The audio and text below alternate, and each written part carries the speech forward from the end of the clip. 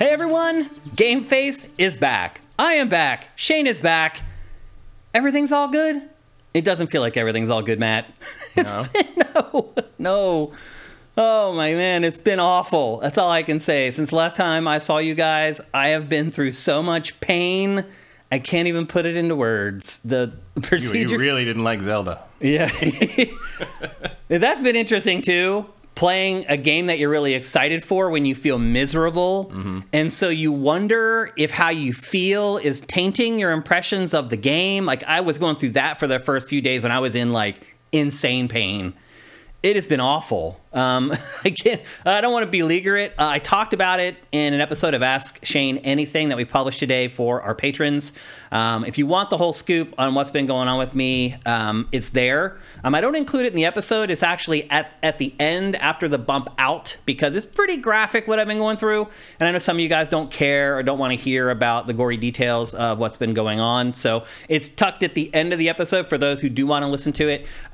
I do want to say thanks to everybody who has been patient waiting for this show to come back, waiting for me to come back. I'll be honest with you, I probably shouldn't be doing this right now. Like, I still don't feel great. I still have a lot of pain.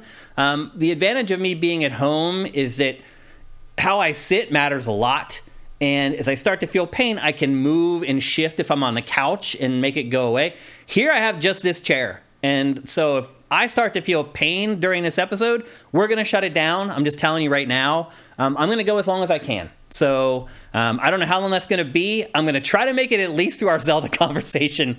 That's my big goal for today. If we make it to like 2 hours, to me, that's awesome. Like I'll be very, very happy with that. So, but the thing is we're going to come back here on Thursday and we're going to do another episode because tomorrow is the big Sony not E3 press conference. Mm-hmm. One thing I do like, Matt, is that we're getting some of this stuff earlier than we normally would because they aren't adhering to the hard dates of the E3 window now. So Sony's E3 press conference is basically tomorrow, and then we'll be back the day after to go through and do analysis. And I think by then I'll have played at least one other game as well to talk about.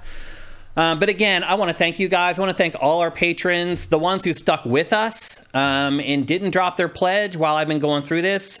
I will say this, it's been very hard to sit on the couch and in crazy pain and keep getting alerts of people dropping their pledges on our Patreon. I don't know if humans are supposed to do the stuff that I've been doing because it sucks. That's all I can say. I shouldn't be thinking about this stuff when I'm trying to recover from a major surgery, but I don't have a choice. So I don't want to dwell on the people who are like, screw you, Shane. I don't care what's going on in your life. I'm dropping my pledge. I want to focus on the people who stuck around. I really, really appreciate your patience through this last week and a half, 2 weeks. The timing was terrible with Zelda coming out, one of the biggest games of the year. It did afford us, both of us, a lot of time to play it at least. Mm-hmm. And we are going to finally discuss The Legend of Zelda Tears of the Kingdom today on GameFace. I'm excited about that because I spent like 40 hours playing the game, feeling down and out over the last week and a half or 2 weeks. And thanks to everybody who's here in the chat today and live to watch the show. You guys make the show better. We were gone for 2 weeks. Every time that happens, our live audience is smaller when we come back, and we have to slowly build it back up again. So thanks to everybody who's here live in our stream and in our chat for today. It means a lot to me. Everything you guys have done means a lot to me. Our patrons and the people at sifted.net, you guys have been amazing. Thank you. I needed it. It's been really tough. So here we are. We're back. We should be back. Barring any major setbacks with the procedure that I had, we should be back and good to go here for the foreseeable future. And we do have a huge game to talk about with you guys today. I do realize you've heard, excuse me, about Zelda from everybody now but us. Mm-hmm. So it'll be interesting to see how our opinions kind of dovetail in with the impressions that you've heard already and what you guys have experienced yourselves actually playing the game. So we'll get to that in a minute, but we do have some housekeeping to get to first. So as I said, another episode here in like 2 days on Thursday. That's pretty much unheard of from GameFace. But since this episode is going to be smaller, that one will also be smaller. Overall, you'll probably get an extra hour of GameFace for the week than you normally would. I'm trying to make up a little bit for the time that was lost while I was dealing with my surgery and my recovery. So anyway, as I said, PlayStation Showcase is tomorrow. That's going to be a big deal. What are you expecting to see in that, Matt? I don't know. I mean, I guess Spider-Man. They said several new massive game reveals. I mean, there have to be because they're kind of out of Yeah. games at this point. Everything we know is coming out come out except for Spider-Man at this point. They have the 10 games as a service that we've been waiting to check I out think for a some of long those time. are already out or already killed. I think we're already... When you say already out, what do you mean? I think there's a couple things that they already maybe consider games as services. So I imagine we'll see... So you think there's only like 8 or so Yeah. left to see? I imagine we'll see Factions. It's probably long past time for Factions in Spider-Man 2, but like... Spider-Man 2, we'll see the Naughty Dog Factions multiplayer game. Yeah, and just new things, I guess. Will we see Jade Raymond's new game from Haven? No. You don't think we even see like a trailer for that? Probably not. No? How many of those games as a service do you think we'll see? 2. Just 2? Yeah. Although I don't know... Feels like they need to show a lot more. Well, I think they will, but I don't know how many games as a service... I mean, again, you got to wonder what games as a service means to them. Like, either in a certain world, Marvel Midnight Suns is a game as a service because they kept charging for DLC. Right. So who knows what they're calling that. But we'll see. I don't know. I think a lot of what we're going to see tomorrow is probably just new. Like, what about third-party exclusives? Everyone thinks that we're going to see the Metal Gear Solid 3 remake, Snake Eater remake, but now there's rumblings that it's actually not PlayStation exclusive, that it's going to come to everything. And I don't know. Silent Hill 2, we'll probably see that remake. Yeah, I would imagine Silent Hill 2 would be in there because that's got to... We already have a trailer for it. Yeah. Yep. Trailer's coming out in October, probably. So. Yeah.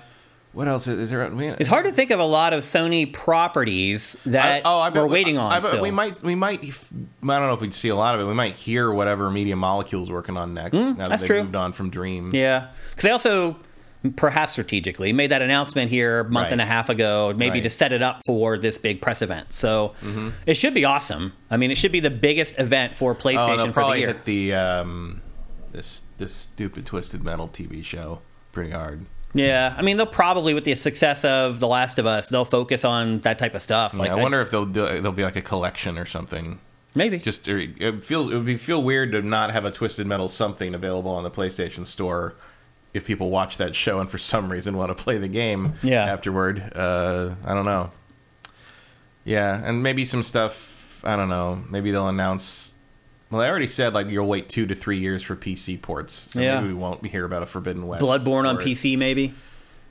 I don't think that's ever going to happen. No. I mean, I guess it could in the wake of Elden Ring selling as much as it did, but I think everybody involved knows that Bloodborne is not Elden Ring. Yeah. I don't know. Like the only other thing I would think is like in that situation, you'd be like, well, what if we had them make Bloodborne 2 in the style of Elden Ring? Big open world thing, but there would have not enough time has passed for that to have anything to show yet. Yeah, I'm struggling to think of big Sony first party IP that we're kind of waiting on. Can you think of any? I mean, other than like stuff that's kind of dead, like Killzone or Ape Escape or dormant. I mean, I'd love to see a PS5 Colony Wars, but I don't think that's going to happen. The Last Guardian 2. I mean, what are those guys doing? Right, the team. They got to be working on something. Yeah. I can't think of anything. I can't either. Yeah, that's why I think we're going to see maybe a couple more of those games as a service. Then I guess Uncharted. Yeah, we're kind of ready to see the next Uncharted. They really seem to imply that Uncharted's done. Naughty Dog, I believe. Sly Cooper. Yeah, I mean, Sly, that's one. I feel like Sly is over. I mean, I feel Infamous. like all the 3D platformer stuff from PlayStation's kind of over at this point. Infamous is... What's Sucker Punch doing? That's a good question. Maybe we do see the next Sucker Punch game. Yeah. Sony Bend, what's it up to? I thought they mostly shut that down. Seemed like it. Now they're kind of like a service studio. Yeah, it seems that way. So a lot of mystery around what's going to happen tomorrow for the big PlayStation showcase. It should be awesome no matter what. We're excited about it. So excited about it that we're going to be back here on Thursday to talk about it. A couple other things to discuss before we head into the bulk of the show. Another thing that happened that was a big deal, Matt, that you and I kind of missed out on, again, because of my surgery, was an interview that Phil Harrison did with Kinda Funny's Xbox pod, Phil Spencer. With Kinda Funny's... I know it's tempting to call him Phil Harrison. It is, yeah, because they're kind of starting to feel very similar. Yep. Phil Spencer... That's mean. It is mean, yeah, and not fair, no, actually. It's not. Phil Spencer did an interview with Kinda Funny's Xbox podcast after the whole debacle of Redfall kind of fell out, and... he said some strange things in that podcast. Basically, he intimated that The console war was over last generation because everyone decided that they wanted to build their digital libraries on PlayStation. And he seemed to think that ever since PlayStation 4 won, everyone's digital libraries are mostly on PlayStation, and trying to pry them away from that ecosystem to make them start all over again on Xbox is pretty much impossible. How do you feel about that? I think he has a pretty good point. I hadn't really thought about it at all until he brought it up, honestly. Yeah, like it explains the Game Pass move a little more clearly, because you think if you don't think you can get people to invest in building a library on your platform because they already feel like they have one on the other platform, then it makes a lot of sense to start this service that basically gives you a constant temporary library. Is that a winning strategy? I don't know. Yeah, but it does. I think that did illuminate things a little bit. Maybe it doesn't give us more information on what kind of numbers they're looking for, but we've been wondering for years, like, why are you doing this? Like, how did this come about in the sense of, like, this is our big strategy? And if they really believe that you can't pry people out of the PlayStation ecosystem, and they probably have a point, yeah, okay. It felt to me like he had a defeatist attitude across the board. Because then he went on to say that, like, no matter how good games we make, like, it doesn't matter. We have no chance of winning. Do you believe that? Yes. Really? See, I don't. I think you can make a game that is so good. I mean, I think hypothetically, yes. I do not think they have the capability. They have the capability. I'm starting to agree with that, Matt. Yeah. Like, these studios are not turning out the high-quality products that we had anticipated. And they're creating volume. They're not creating quality. Yeah, I was gratified to see that a lot of other places and industry types were starting to come around to my version of things, where, like, Redfall doesn't actually matter, but Starfield's got to be good, or that's it might be that's the dead canary in the coal mine. And also to my point before, I was talking about this after after this interview with a couple of my friends who are not like hardcore gamers, but they are gamers. They buy games. They play games. They know the industry. They follow industry. They've been to E3 a few times. That kind of thing. None of them knew what Redfall was. Didn't even hear of it. They had no idea that Redfall was. They didn't even know it existed. No one knows what Redfall is. I mean, it doesn't matter that Redfall fell flat on his face. Man, I mean, I'll be honest with you. I think we fall guilty of this a lot of the times. We live in this bubble where we are so tuned in. I mean, if you use Sifted, you are tuned in, bro. Yeah, but I try to be aware of. It's hard though for us to separate ourselves from everybody else, and I think that is actually a sign of the better critics, are the critics who are able to create that separation between themselves and reality. But I said at the time, like, Redfall doesn't matter. Redfall is, it's just not. It never hit critical hype mass. It's it just like matters it's like that new Pixar movie. Do you know there's a new Pixar movie coming out in a month? Yeah, I do, but most people don't. Most people do not. Well, man, they're putting it up against like Flash, which is going to get buried. But it's like it matters. It's a weird one. Decide to push, and so I don't know. Like, Redfall just didn't penetrate, and some of that might have been like they knew, they knew this was not going to be breakout hit. It's like gaming Twitter, basically. It's like it's a group of people that are detached from reality, and I'm a part of it. We're all a part of it.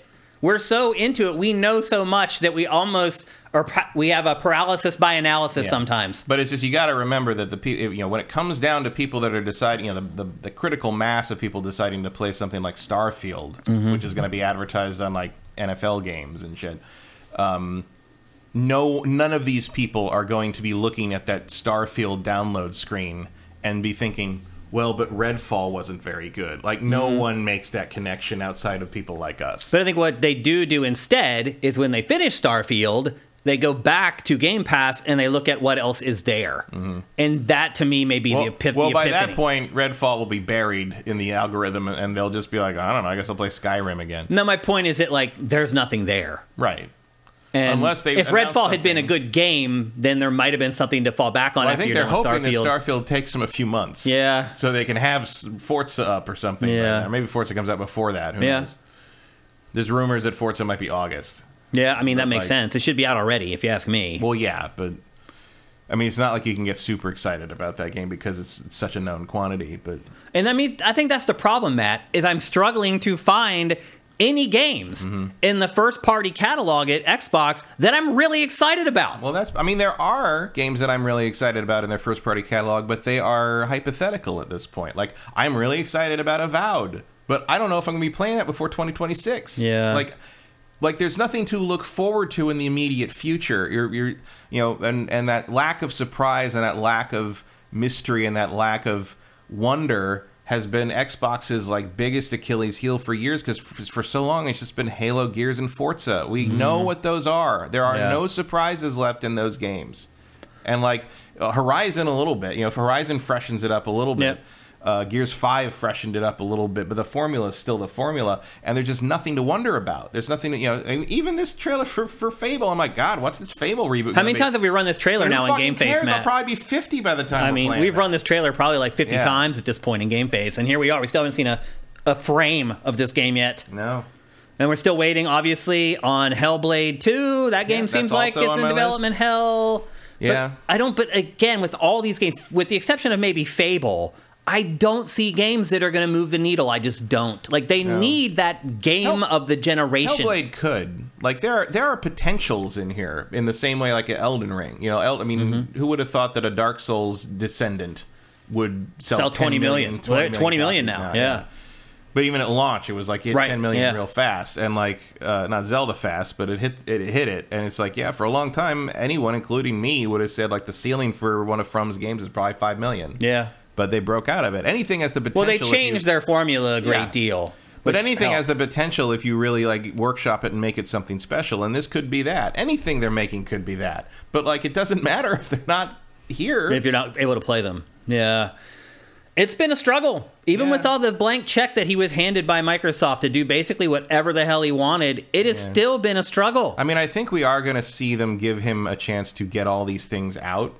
At least the main wave of them, I think. But you'll see Starfield, you'll see Hellblade, you'll see Avowed, and I think if the needle hasn't moved by the time Avowed comes out, because I'm guessing Avowed will be out before Fable, I think you're going to see some shakeups at that point. Because Xbox hardware is starting to falter, no one's buying the console anymore, and look, we totally get it. That's not Microsoft's goal. It doesn't really care how many Xbox Series consoles it sells. It wants people to subscribe to Game Pass, but it's still a metric that you can follow that tells you how they're doing. And console sales for Xbox have fallen when they should be going up, because now they can manufacture as many as they need to. Although you still can't get them. Really? Yeah, you can order like the bundles. Like you can get like the Diablo bundle like pretty easily. If you could probably go pre-order that at Best Buy right now. But if you just want to walk into a store and get a regular Xbox Series X, I haven't found any. Yeah. Like it's not out there right now, and PlayStation is. Yeah. It's weird. I mean, maybe they're not. Maybe it's just because they know there's no demand, so why bother pushing the shipping? I don't know. Or maybe nobody's ordering them. Who knows? Yeah, it's hard for me to see a pathway to where Xbox becomes competitive. Yeah, I mean, I think they had a shot. There was a potential. There's a window there. There was, and I think they've missed it. It's like even the Activision Blizzard deal at this point, it's like they've had to neuter the deal and make so many promises that doesn't even have any teeth anymore. Is there even any vigor in the deal? If you really want that to matter, Call of Duty's exclusive Xbox now. Yeah. Why would you buy Activision Blizzard and give away Call of Duty? I mean, maybe they've done the math and they're like, you know what? At least for the first couple years, we'll make more money if we keep selling it on PlayStation. I don't know. I don't want to give Donald Trump any credit, but when he says that the winners in business are killers, he's not. He just thinks he's one and he's not. That's the problem. But he's not wrong there. Yeah. The killer move on that was we're taking Call of Duty, and if you want to play Call of Duty, you got to own an Xbox. I still don't understand that. I mean, it makes no sense to me at all. So, if you're going to spend that kind of money, you're not getting the crown jewel. It's just bizarre to me. So even if that deal goes through, that's not going to bear fruit for years from now. It's just, it feels like this gen's over at this point. Maybe the next generation, they actually have a chance. I kind of thought they might have a chance this time, but I mean, here's the thing. I don't think they ever have a chance at this point. Yeah. I don't know how you catch up to what the engine or even Nintendo at this point. I mean, Nintendo's dominating too. So. Yeah, I don't think anyone having a Switch stops them from buying a PlayStation or Xbox. But the next Switch, it might. No. I don't know. I don't believe for one second. I mean, even if it's low rent 4K console, it's not going to be 4K. You don't think? Still, it won't be 4K. No, I don't think it will be. I mean, you're right. It has to be a handheld. And handhelds that run in 4K are like $700, and Nintendo will never ever release a $700 handheld. Well, Nintendo knows nobody's buying. I mean, I would, but like nobody's buying that Switch successor to play it in 4K on a TV. They want a Steam Deck, basically. Yeah, and they're at least $500. Yeah. So, but like, no, I maybe it can do 2K. I don't see that. They're going to use ancient hardware again because that's what they do. I mean, it works. It works. Yeah. I mean, if they hadn't sold 120 some million Switches, they probably would have. There are moments in the new Zelda game where it feels like I'm playing an N64 game again with a frame rate, but no one fucking cares. Sometimes you walk outside and it just goes like into a frame. Like, oh my god, frame slideshow. It's really crazy. But you're right. It's going to sell 30 million copies, and no one's going to complain about the frame rate. So, I mean, we can begrudge Nintendo all we want. It ran at 20. No one cares. Yeah. I don't care. If the game's any good, nobody cares. It really does feel like graphics are overblown as far as importance with the majority of players. Yeah. And again, that's another one of the things like you're talking about, like with the weird core bubble that just talks about frame rate all day, and then you talk to some and watches Digital Foundry's videos. But you talk to people that really make these things. The people that make these a 10 million seller instead of a 3 million seller, and they don't even know what the fuck you're talking about. They don't even notice frame rate drops. No, they don't. Nope. They might even... They may think it's on purpose. Or they might even notice, like, oh, I had trouble in this fight because it didn't work right. I'm like, yeah, because the frame rate kept dropping. Oh, the what? The what? They know that something went wrong, but they don't know what it was. Yeah. They don't have the language for it. Yeah. So it's really, I think, sad to see what has happened with Microsoft and Xbox here. I really felt like they had an opening. And yeah, but I mean, it depends like what they're after. If they're getting what they want... I don't think they are. I don't know. Like, how? I mean, it's hard to tell from this because we don't know numbers. We don't know actual revenue. Like, it's possible to just exist as a second banana in that market and still be profitable. Yeah. Infinite growth. It's possible for all three to win. Yeah. All three can win, Matt. All three of them can make money. And I think it's positive that you're seeing him kind of admit that, like, our goal is not to unseat Sony because we don't think we can do that. Yeah. So that's more realistic. I think that might have been the hardest thing for Xbox fans to hear. Yeah. I mean, I like Xbox. I've always liked Xbox, but like, I like them all. I don't care who's selling the most. I don't either. I don't care. I just hope they all turn a profit so they can all keep making games. I would like to not see Xbox go away. Yeah. Like, that's all I care about. Yeah. Like, I'd like the three of them to remain in the market. To compete with each other, to push each other to be better. I agree. So, I mean, here's the thing. Microsoft has deep pockets, which is what put Phil Spencer in a position to be able to do this in the first place. Xbox is not going away. Microsoft is committed to it. The good news is, if one of the three were going to go through this, Microsoft is the one that can go through it. It can afford to make mistakes and lose money and say, oops, we messed up there, but that's okay, we'll pivot. Of the three, it's the most capable of doing it. So I guess if you look at it that way, maybe this is best case scenario right now. I don't know. But it's disappointing. I hardly ever play my Series X anymore. It just sits there. Like, my PlayStation 5 has become my daily driver 1,000%. Like, I still use the Xbox more. Yeah, I haven't recently because I've been playing Jedi Survivor on the PlayStation and Zelda on the Switch. Yeah. But no, I use my Xbox, I'd say 70% of the time. Yeah, I use it 5%. It's purely because of the storage space. Yeah, that's bigger hard drive. It made a difference in the end, didn't it? It did. I still like the controller better. Like I do not. I like the DualSense. I like the DualSense the best of any PlayStation controller, but I still don't like it as much as the Xbox controller. I don't like the Rumble. I have the Elite controller, and I think the Rumble in it sucks. Oh, the Rumble sucks. Yeah, it sounds like a whiny. And it's so loud. It sounds like a door opening. It's so weird. You're like, what? This should be better. Absolutely, that should be better. Let's see. A couple other housekeeping things before we get going and start talking about Zelda here. This week, Epic Game Store announced that if you buy anything from Epic Game Store, you get 5% back. So why doesn't everything just go 5% on sale all the time? I don't know. Some kind of legal mumbo-jumbo would be my guess. It is crazy, though, how much money Epic is willing to flush down the toilet to try to take over Steam. It is really crazy.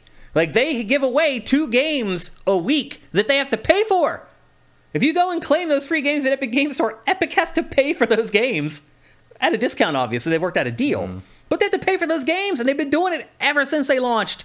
And now they're giving back 5% on everything you buy? Well, luckily, they have Fortnite money. So. Right, that's what I'm saying. It's crazy. Like, even Valve has more money than God. Mm-hmm. Like, it's probably sitting there like, damn, okay. Like, all right, yeah, you guys want to play ball.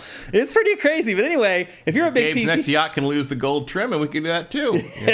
Yeah, if you're a big PC gamer and you have not used Epic Game Store yet, what are you waiting for? They just gave away Death Stranding last week. Mm-hmm. Like, they're starting to give away, like, huge games. Again. Yeah. Because I already had Death Stranding from one of their giveaways like a while ago. Like, seriously, you should be checking it out. Like, I'm not saying pull yourself away, because that's the other thing. Valve is a lot like PlayStation. Like, everybody has their library on Steam. Mm-hmm. So trying to this is what you have to do to drag them away. Right. We're seeing Epic show you what it believes it has to do to drag people away. It works sometimes. Like, I played Death Stranding on my new computer because I wanted to see what it looked like. The only reason I was able to do that is because I gotten it free on the Epic Game Store, because I ain't paying for that shit again. Nope. Yeah. So anyway, if you're a big PC gamer, definitely worth something checking out if you haven't checked it out already. Mm-hmm. We also finally got some information on Grand Theft Auto 6 from the official channels at Take-Two.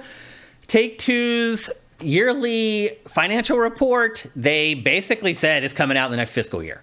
And people were like, oh, I don't know, the wording is kind of ambiguous, but then they gave the projections for revenue for next fiscal, and it's absolutely Grand Theft Auto 6. There's no way they would ever generate that kind of money without Grand Theft Auto 6. We're talking by March 2025. By then, yes. Probably then. Probably exactly then. Yeah. That's first couple months. They are traditionally March games, if I remember right. First couple months of next year, like probably in around less than a year, we're going to be playing Grand Theft Auto 6, which I think most people will be surprised by. I don't think people thought it was going to come that quickly. So that's big news. I mean, that's a year earlier than I previously said. Yeah, I think when we first started hearing rumbles about it, I'm like 2026. Yep. Well, now, I think we were saying 2025 at the earliest, but probably 2026. So. I mean, it's coming in early 2024. 25. No, next fiscal year. Fiscal year of 2024 is March next year to March 2025. No, it's coming before less than a year from now. The game is coming. They wouldn't talk about fiscal 2 years from now. They're talking about next year. Next fiscal year is March next year to March the following year. No, they had just wrapped the fiscal year. The current fiscal year goes to March next year. Okay, that may be true, but it is coming in the next year. That's the news. Disagree. That's what everyone's reporting. They're misinterpreting that. Okay. If everybody misinterpreted it. Yes. If in May 2023 they said next fiscal year this game is coming out, they mean fiscal year 2024, which means the fiscal year that starts in April 2024 I understand what you're trying to say, and goes to 2025. But that's not the way people translated it. They are wrong. I don't think they would bring it up in their financial report. I think they would, because if that is really soon. That's 2 years. That's a long time. That's a whole development cycle for some games. If I was like, hey, by the way, if I was having a fiscal report, and I could say in less than 2 years, we are releasing the next installment of the biggest selling game of all time to my shareholders, I would do that. I mean, I understand. I'm not saying like it would be dumb to announce it 2 years early. We all knew it was coming anyway. But I'm just saying, like, the way everyone interpreted it is coming out before like March of next year. Well, I will say that they all interpreted that wrong. Okay. As someone who has been in a lot of those meetings. So you're saying maybe we shouldn't be that excited then? I mean, I'm saying being excited it's going to make it by March 2025. That's a good. Long ways away. It's a long way away, but it's better than I thought. What else? Ubisoft, in trouble. We know that already. It's been in trouble for a while. It can't get games done. It can't get games out into the market, so it can't make money. Ubisoft shared on its financial call you ever forget that Ubisoft is a thing these days? Yeah, it's because they're irrelevant at this point. Yeah.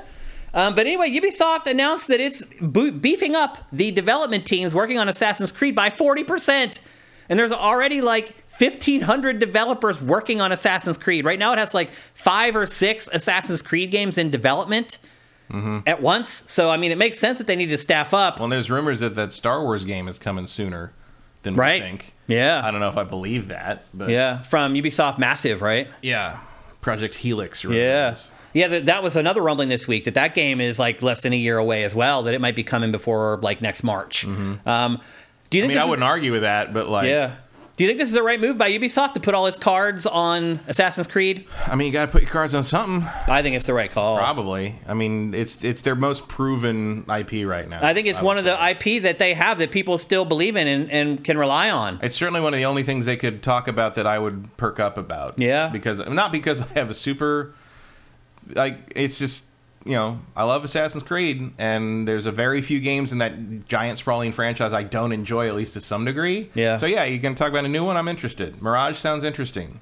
That also, by the way, rumors swirling, is coming in October of this year. That would be very impressive, because I had pretty much given up hope on that for this year. I'm kind of thinking it's still not going to make this year, and it is on my fantasy team, so we'll see how that goes, but the rumor right now is like October. I'm Assassin's Creed. Super in favor of that. Yeah, and I'm also in favor of what Ubisoft is doing. Like, if you had to double down on one of your franchises, I think they chose the right one. I don't know what else they have. Far Cry, the last one did not do well at all. Last two, really. Yeah. I mean, not Far Cry 5 did well, but like the spin-off was not. Yeah, so a lot of the strength of its IP is waning. They've been working on this reboot of Splinter Cell. That disappeared, but do people care that much about Splinter Cell? I don't know that they do. I've been saying nobody cares about Splinter Cell for a long time. Because every time it's like, oh, Splinter Cell. I'm like, no one fucking cares. The Prince of Persia, Sands of Time remake. That just vanished into thin air. Also, the Watch Dogs, the last Watch Dogs. The advantage of Assassin's Creed is that you also pretty much reinvent it every time, because like the setting changes, the characters can change. Like, you're not stuck with anything. Yeah, like that. It doesn't feel repetitive. Yeah. So like, if the Mirage doesn't work, you still got the Japan one in the wings. You're although apparently that one is having some problems. The smaller ones that they're working on. Yeah. No, then there's the one. The Japan one is big. The Japan one is like. Oh, it is. The Japan one is a bigger project. Oh, it is. I thought it was more one of those little indie things. Okay. No. And then there's the one that's set in like witchcraft or whatever. That's really smaller unique. Project. Oh, really? I think that looked like the most interesting one. It does. I mean, obviously, I'm interested in Assassin's Creed feudal Japan or ninjas and stuff, but also like Ghost of Tsushima kind of pulls the bloom off that rose a little bit, because they did that so well. They were kind of like, now you got a comparison point. Yeah, maybe it'll make their game better though, because they have that point to work from. They better, or they're screwed. Yeah, for sure.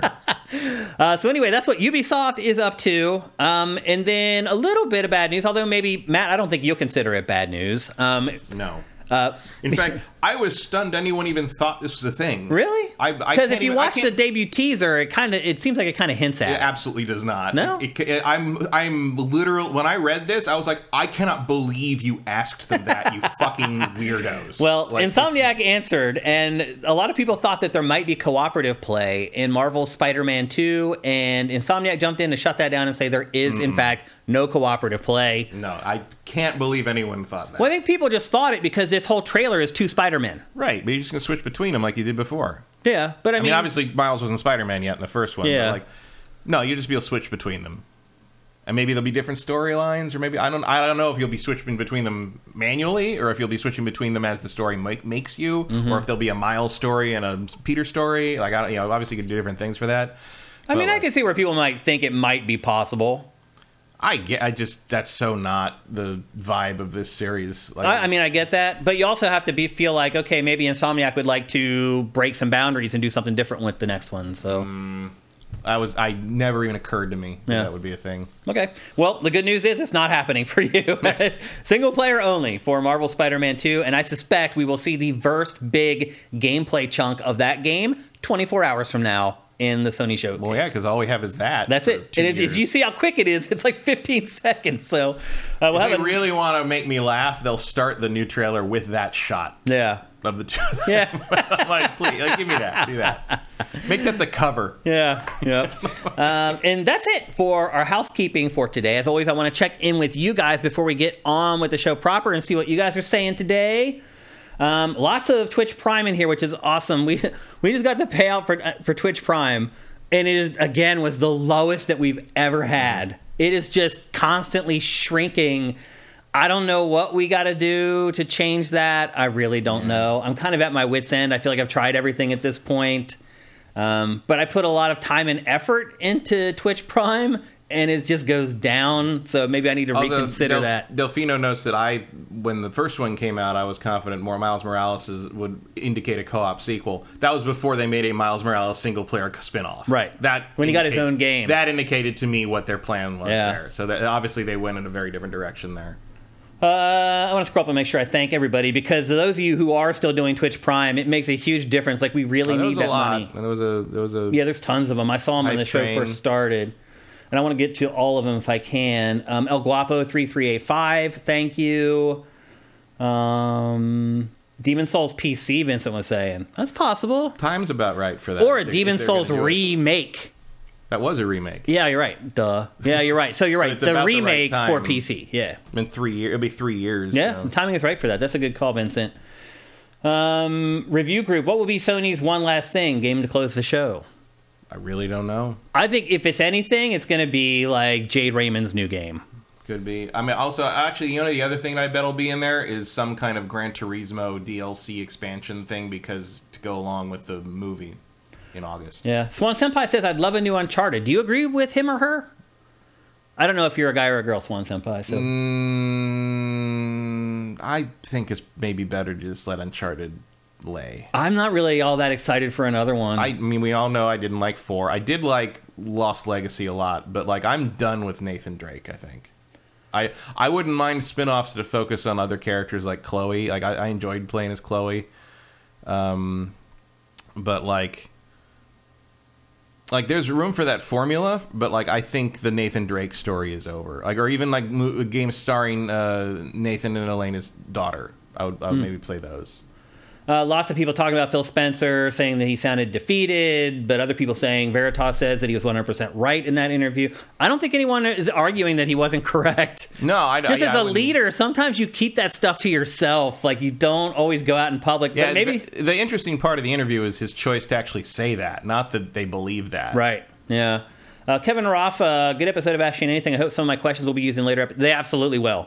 I should have mentioned, by the way, that you guys have come through in spades. So creating that new forum thread for you guys to ask me questions for Ask Shane Anything was one of the smartest things I've done in like recent memory. I now have dozens of questions where you guys are going to get Ask Shane Everything or anything every week for a long time to come. So thanks to all you guys who went in there. Don't stop. If you think of a question for me at any time, hop into that thread and put it in there. I'll eventually get to it. I promise you. Review group. Starfield has a lot of pressure on it. It sure does. It's kind of make or break for this whole sort of business model that Microsoft is exploring right now. It's a lot of pressure. Let's see what else. Microsoft is a charity at this rate, from Obi-Wan 9000. I mean, it is hemorrhaging money. Like, when do you make all that money back for that Activision Blizzard purchase? Basically $70 billion. How long does it take you to make that money back? Well, I mean, you're raking in money from all the platforms at that point, so maybe not that long. Yeah, I don't know. It seems crazy, though. Danboy90, my Game Pass sub ran out in December. Not sure when I will resubscribe. I think there are a lot of people like you, Danboy, who are just like, I dropped it and I don't miss it. I haven't even used Game Pass, and I played that one Detective Metroidvania like a couple weeks ago. That's the last time I even booted up Game Pass. The Last Case of Benedict Fox. Oh, that. That's right, yeah. I already forgot about it. Cinetyke, I don't imagine Xbox removing Call of Duty from Sony too much money to lose. That's the equation, though. It's like, if you take it away from Sony, you lose that money. But how much more do you make now that people have joined the Xbox ecosystem because they want to play Call of Duty? And apparently they just don't care. Like, like you said, they don't care about pushing the hardware. Yeah. We need data to know what the right answer there is, and we just don't have it, and they're never going to give it to us. Fire Native 4K on the dock. People are, I guess, questioning whether the next Switch will have 4K at all. It would be crazy if it didn't, but I also wouldn't be surprised if it doesn't. Crazy is kind of what Nintendo does. The Abrams $700 handhelds aren't pushing 4K. Yeah, they are. Not with all the bells and whistles, but Steam Deck games will play in 4K. The Asus ROG games will play in 4K. They're around $700. You do need to buy the more expensive ones. You'd have to output them for that. I mean, there's no reason to do that on a screen that small. Yeah. El Guapo says, if the next Zelda runs on the same hardware 5 years from now and is still as amazing as Tears of the Kingdom, it's all good to me. Okay. We'll get to that. Yeah, we're going to talk about that next. AJ the Legend says, graphics matter till they don't. Let Spider-Man 2 look terrible and watch the backlash. Right. If Spider-Man 2 comes out and it performs like Tears of the Kingdom, let's see how much everybody's cool with that. That's a really, really good point, AJ. That's really good, man. The old Zelda bump is strongly in play right now. I can't wait for 9 months from now when we can actually talk about the flaws. And people actually will be honest about the game. Yeah. The shortest Zelda grace period for that ever was Skyward Sword. It only took 4 months for people to start admitting that game sucked. Yeah. Furax says Shane is wrong. Based on latest report, the fiscal year thing. Oh, at least in the fiscal year of 2025. I didn't read that at all. Interesting. Mm-hmm. So we have a long way to go, man. Yeah. A long way. I don't know why they even brought it up then.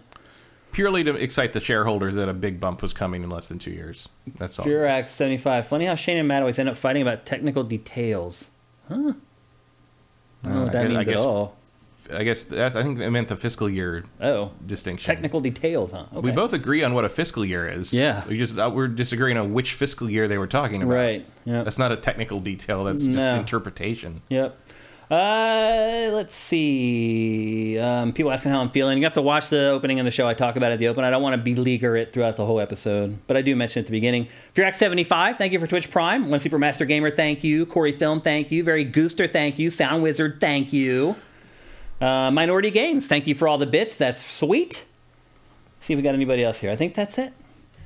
Console, did I miss last week's show? No, you did not. We haven't had a show for a couple weeks because I had surgery and I've been recovering from it. And again, for those of you who joined late, this show is not going to be the usual 3 hours. It's going to be shorter because I'm already sitting here after, what has it been, 30 or 40 minutes? Mm-hmm. I'm already starting to feel a little uneasy. So we're going to get through as much as we can today. And again, we'll be back on Thursday to go through all the Sony stuff, and we'll recap that for you guys. Senpai, will Spidey get delayed because Zelda's winning Game of the Year? No. They do not care about that. Yeah. I mean, you can't buy Zelda on PlayStation 5. No. Well, and also, Game of the Year isn't money.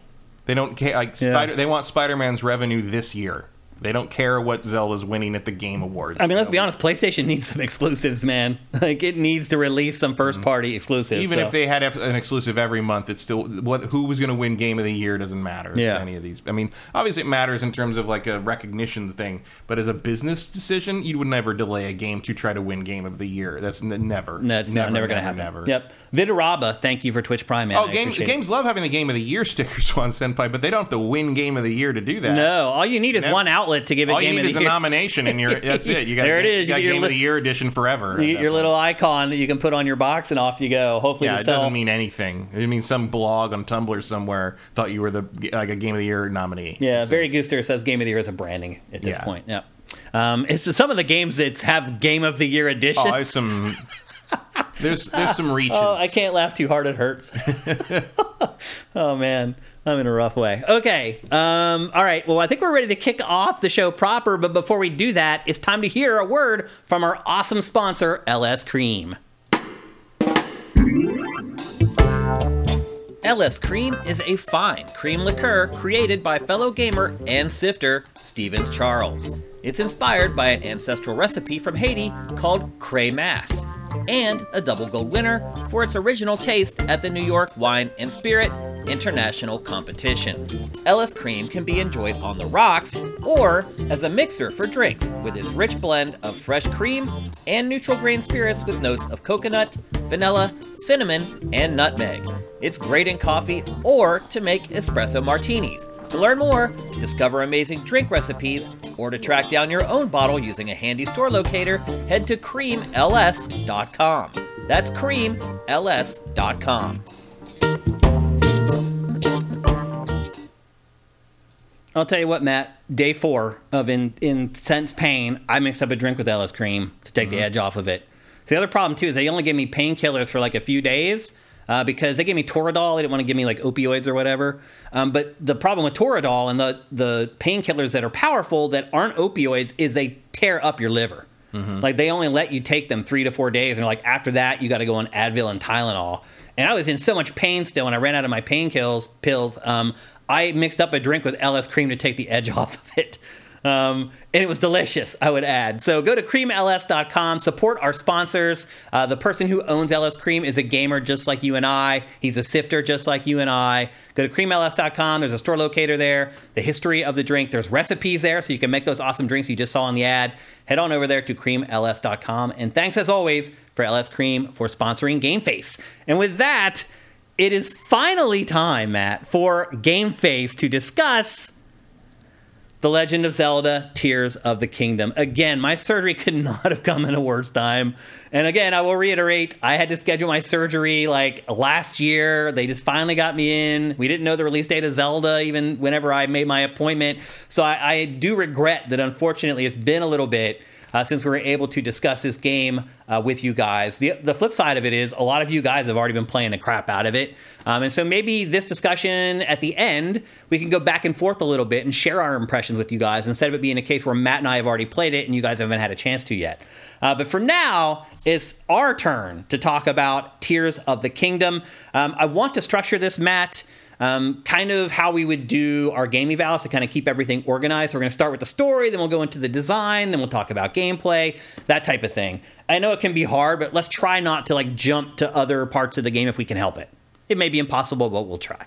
It's certainly impossible when you play it. It is. That's for sure. First of all, this game, what is this Metacritic average right now? 9.7 or something? 11.2. Yeah, like as high as you can get, pretty much. It's not the number one game of all time. It's not. On it yet. But it might just be because it's not got as many reviews as Ocarina. So Ocarina of Time is still ahead of it? Last I saw, which was a couple days ago. Okay. All right. Let's talk first about the story in Tears of the Kingdom, because to me... because it's at 95, and I believe Ocarina has a 99. Oh, it's at 95, Tears of the Kingdom. Yeah, Ocarina is 99. It is number... There's been several 95s throughout history. Yeah, it's actually down pretty... It's not even on the first page. Yeah. Where are you? Yeah, there's been a lot of them. Okay. We got what we needed. Yeah, so it's like in the 60s. It's in the top, probably 1 percentile of all top games. Top 100. Yeah. But how weird was it? I don't know if you saw that GQ top 100 list. I didn't. They pulled like all the different people in the industry or whatever. And I remind me, because people were talking about the Game of the Year thing, like, oh, Arkham Asylum and Arkham City had the most ridiculous Game of the Year version covers because they had text everywhere. No Arkham Asylum, no Arkham City on the top 100. In the top 100. That seems... Shenmue's on there, and Arkham City is not. And I speaking as the person with the signed Shenmue poster, that's ridiculous. That's why I don't read those lists anymore. What was number one? Was it Ocarina of Time? Breath of the Wild. Of course. Okay. Ranked list. Okay. I'm not surprised, honestly. I just thought they might have got it right, but they didn't. Let's talk about... The top 10 is bonkers. Go look it up when you get home. Okay. I don't need to be angry right now, so I probably will just avoid it like I have already. It didn't make me angry. It just made me go, what? Really? Yeah. Okay. These are our peers, Matt, that chose those winners. Well, a lot of them are like developers, and a lot of it's like, oh, you don't get to play all the games. No, because you work too hard. The list is all old classics and modern blockbusters. Oh. That's it. Okay. One of the things that I really found lacking in Breath of the Wild, the game of all time, game of the forever, was that it had no story. If you watch trailers for it, you could be fooled into thinking it had a story. Mm-hmm. When you actually played the game, it really didn't have one at all. There were, in fact, like 8 cutscenes. Yeah, and they didn't really say much. Now, the only one I remember is the one where Link just stares at Zelda's ass for most of the whole thing, which is like looking for something. Yeah. And I'm like, what are you doing, Nintendo? Yeah. Like, there's no way whoever made that scene didn't know what they were doing. Yeah. Yep. Very weird choice. This one is better. It has a better story. It has more of a story. Yeah, however, I do very much enjoy that Nintendo's refusal to let Link talk means that their solution to the story is to make the story happen away from Link at all times. Like, the whole story in this game has nothing to do with Link except when they mention him. Yeah. It's almost like Link... Well, they always show him from behind when he talks to somebody, so they don't do the weird flappy jaw like they did with Skyward Sword. You just see his arms flapping around instead. But the actual voice cutscenes, like, they take place in another time. Yeah. That Link's not there, so it's just like, oh, so that's the whole main story. And I really enjoy that you see those by, like, and I was right, there's glyphs on the ground to go find a thing in it. And like, but notice that I picked up on that, and it did end up being something significant. By the way, our little frame-by-frame analysis of that Zelda trailer ended up being damn good. Pretty close. Like, so we didn't know if like those guys were actually going to fight alongside you, taking over the outpost, and they do. Mm-hmm. Like, it's a mechanic. Here we are jumping ahead already. Right. Anyway. But like when you long. When you find the little pools of water that give you the tears of the kingdom, that, like, tell you they each unlock a new cutscene. They're all out of order, of course. So you're like, what are you doing? Okay, well, but I love that you watch the cutscene and that comes back and Link's like asleep. And he just kind of goes, what? Yeah, he jerks to attention. I'm like, me too, dude. I get it. So this is set, is it 5 years after I think it's like 6 or 7. It's so weird that like games like this talk about in years, and because it's like so this I think it's been almost the same amount of time since the first game came out, because like as if it has existed in real time. Kinda, yeah. Well, because if you remember, one of the things in Breath of the Wild was getting that guy, the construction guy, and the Gerudo woman together, and that was one of the side quests. And they have like a 6-year-old kid in this game. So I think it's been like 7 years. Okay. Everyone in this game has aged properly. They have. Like, they've all kids from the first game grew up. Like they did a really good job on that. I thought. The continuity there is great. Actually, one of my favorite things in this game in that regard has been like with the "Where are they now?" aspect. When you get to places and you see what everybody's doing now. Well, also everybody's like, "Where the hell have you been?" Yeah. Because Zelda and Link have disappeared for like a while. Yeah, it sounds like it's been months, maybe a year since they disappear at the beginning of the game. The castle comes up out of the ground and goes up into the sky, and they have not seen Link or Zelda since. And as it turns out, because it's like still like a new thing. The upheaval's still a new thing, but everybody's sort of adjusted to it. They moved on. Yeah, so clearly it's been a while, some time. So meanwhile, Zelda and Link are down in the basement basically, and the scene that we're seeing right now, it all collapses. Zelda disappears. So we think. Yeah, well, because they find a very nasty mummy. Right. Yeah. Very, very mean dead man. And you do learn some of the back history of Hyrule and things like that. Like, that's kind of, like, speckled throughout the whole game. I appreciated that stuff a good bit. I'm not, like, a timeline expert, so I don't know exactly how it falls in line with... It doesn't. It doesn't? Although I will say, so as it goes on, like, so there's two things. Like, a lot of times the Zelda games, when they do new ones, one of the things they'll do is, like, well... This doesn't replace what happened in the other games, but the other game was a legend of these events, which are really what happened. I've done that a couple times, and like there's a couple things that, like there's one scene which is basically a redo of one of the famous scenes from Ocarina, where Ganondorf is kneeling to the king of Hyrule. And Naru or whatever his name is. Right. Yeah. But of course you don't see the king. Right. And you just see that Zelda's there in Ocarina. So there is maybe an implication that Ocarina is a distorted legend retelling of what really happened in this game. The other thing is the fact that because Zelda is sort of time traveling a little bit, and Rauru says something like, this didn't happen before, they may be using the story in this to try to explain why there's two timelines. Like this might be going so far back. They're saying this is why it splits. Gotcha. And don't forget that they've also said that Age of Calamity, the spin-off Dynasty Warriors game, is not canon to this game. Interesting. But it is canon to Breath of the Wild. Oh. Because this game changes the timeline. Interesting. Okay. And no one really understood what that meant until this came out. And they're like, oh, okay, so this is messing with time, so that is probably what that meant. Gotcha. Okay. And so what it ultimately becomes is another quest to rescue Zelda. Also, she disappears. You're trying to find out where she is. Technically, like 118 years old. Yeah. I forgot that he was asleep for 100 years in the first game. And there's twists and turns that come along with that we're not going to spoil here on the show. Although I realize probably most of you have already got to that point. Some of you may not have. And we are very, and somebody went after us about spoiling stuff on Twitter like a couple weeks ago. I was like, what are you talking about? We're very, very careful not to spoil things. There are people who think casting announcements are spoilers. Right. I mean, the spoiler thing is nonsense. Back when I was a kid, there was no such thing as spoilers. You saw a movie and you told someone how it was, and all they would say at most was, don't tell me how it ends. Yeah. That's it. You're right. Now if you say anything, it's like, oh my God, you spoiled it all. There's opening credits, spoilers. Like, it's just stupid. But the overall quest basically is to rescue Zelda. She's disappeared. You don't know where she is. And again, there are some twists and turns that come along with that maybe Zelda isn't quite who you think she is. So there's some intrigue along the way, and then probably the biggest quest thing you have to do is there are 4 locations. Yeah. Although if you're collecting the cutscene teardrops, they blow that reveal in a weird. Oh, they do. You're right. Way. Like it's like, oh, so I guess now I just have to watch everybody be wrong for the next 20 hours. Yeah, because it lets you play in whatever order you want, and you're right. They did not do a good job of making sure if you choose a certain path that it won't spoil what's going to happen on the other path. And you can't really say that a game, like, the work itself spoils itself, but it's like, it's probably not the ideal way to discover that information. Yeah. You know? And at some point, I know there's like a more dramatic reveal of it. I'm like, yeah, I know. I was going to the geoglyphs, and it showed me that. I know. Everyone's so shocked. I know. But Link can't talk, so he just has to sort of sit through it. So. And there are sort of like smaller stories that are contained with each kind of race inside Hyrule. For example, you go to visit the Gorons, and they're all addicted to rock. They're literally they're all addicted to crack. Rocks. Yeah. I mean, it's like the euphemism is there. Yeah. It's like they're addicted to crack.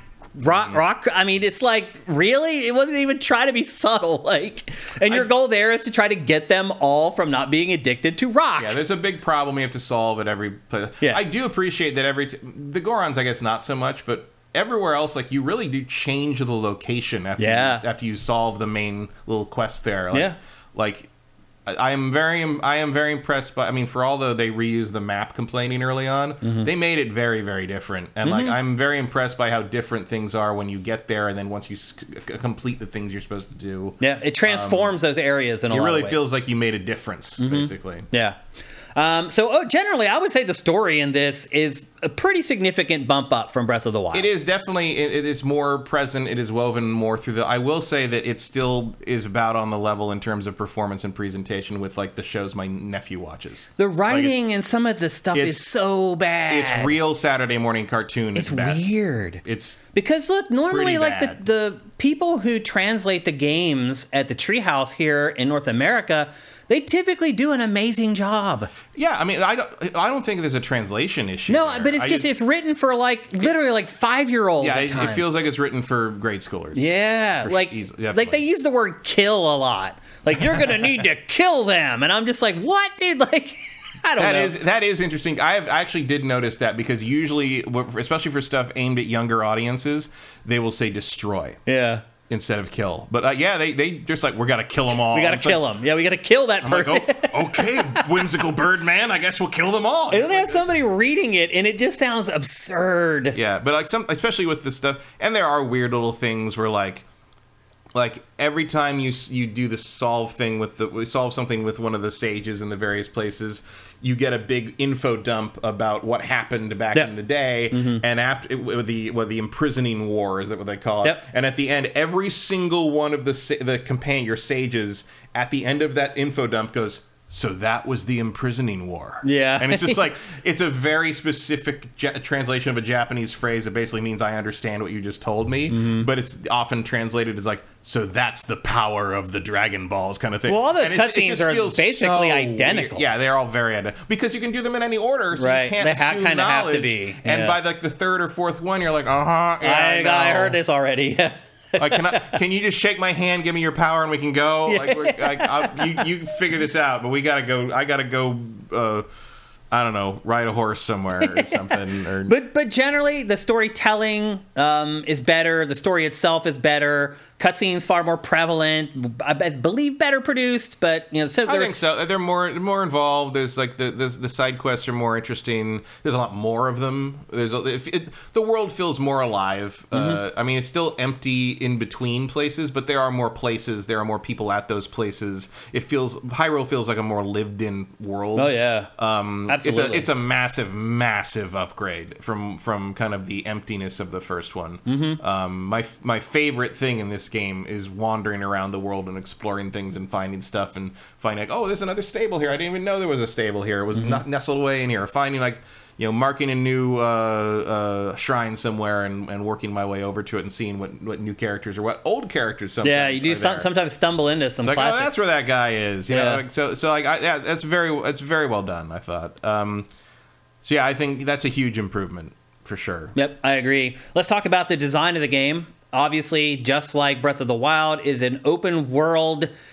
It's not an RPG, Matt. No, it's a sandbox action game. It's an open world action adventure. There's no role playing in this. And this ties into the gameplay as well. There's no incentive to fight anything. I would argue that that's always been true of Zelda.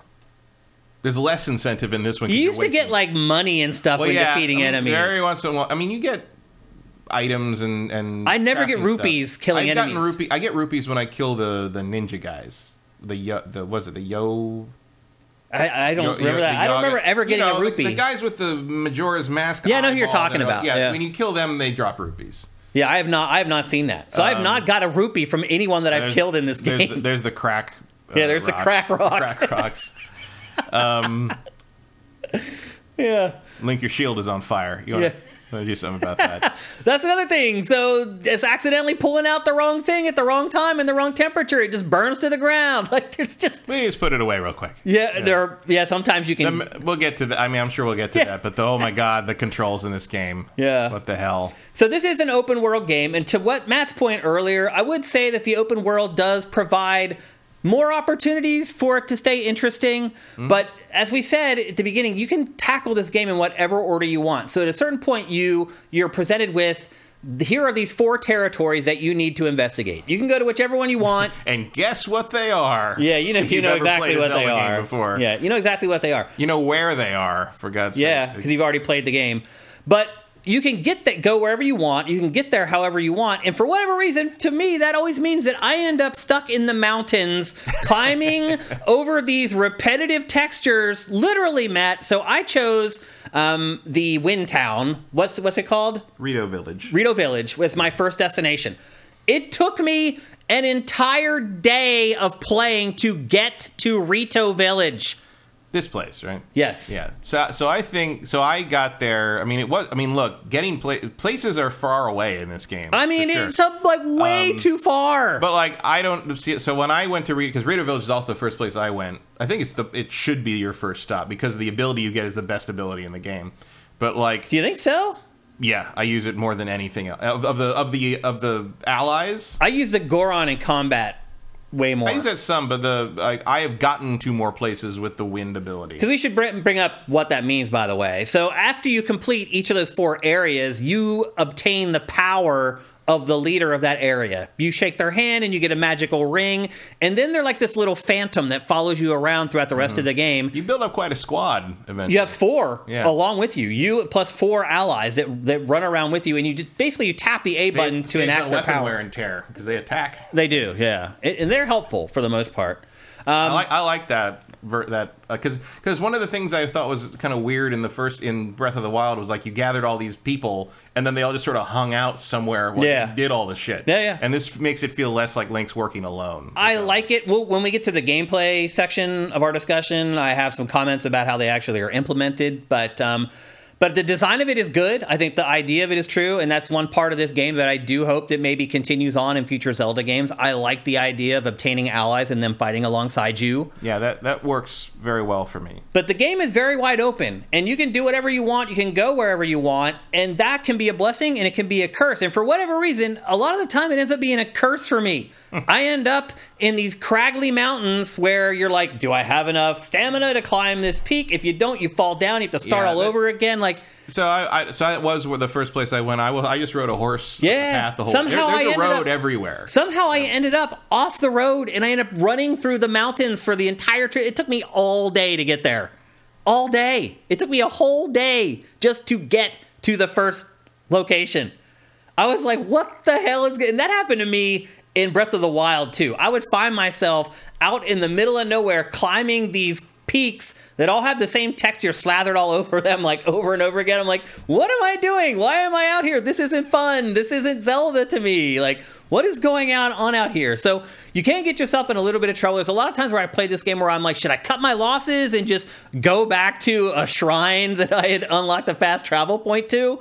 Because that is one thing that's great about this game, is that you can fast travel whenever you want, just like Breath of the Wild. So if you do get out there in the wilds and you're like, dude, I'm tired of climbing mountains, you can always go back to like some other shrine and start over again if you want. Well, and I'll be honest, like I was shocked early on at how little climbing there is in this game.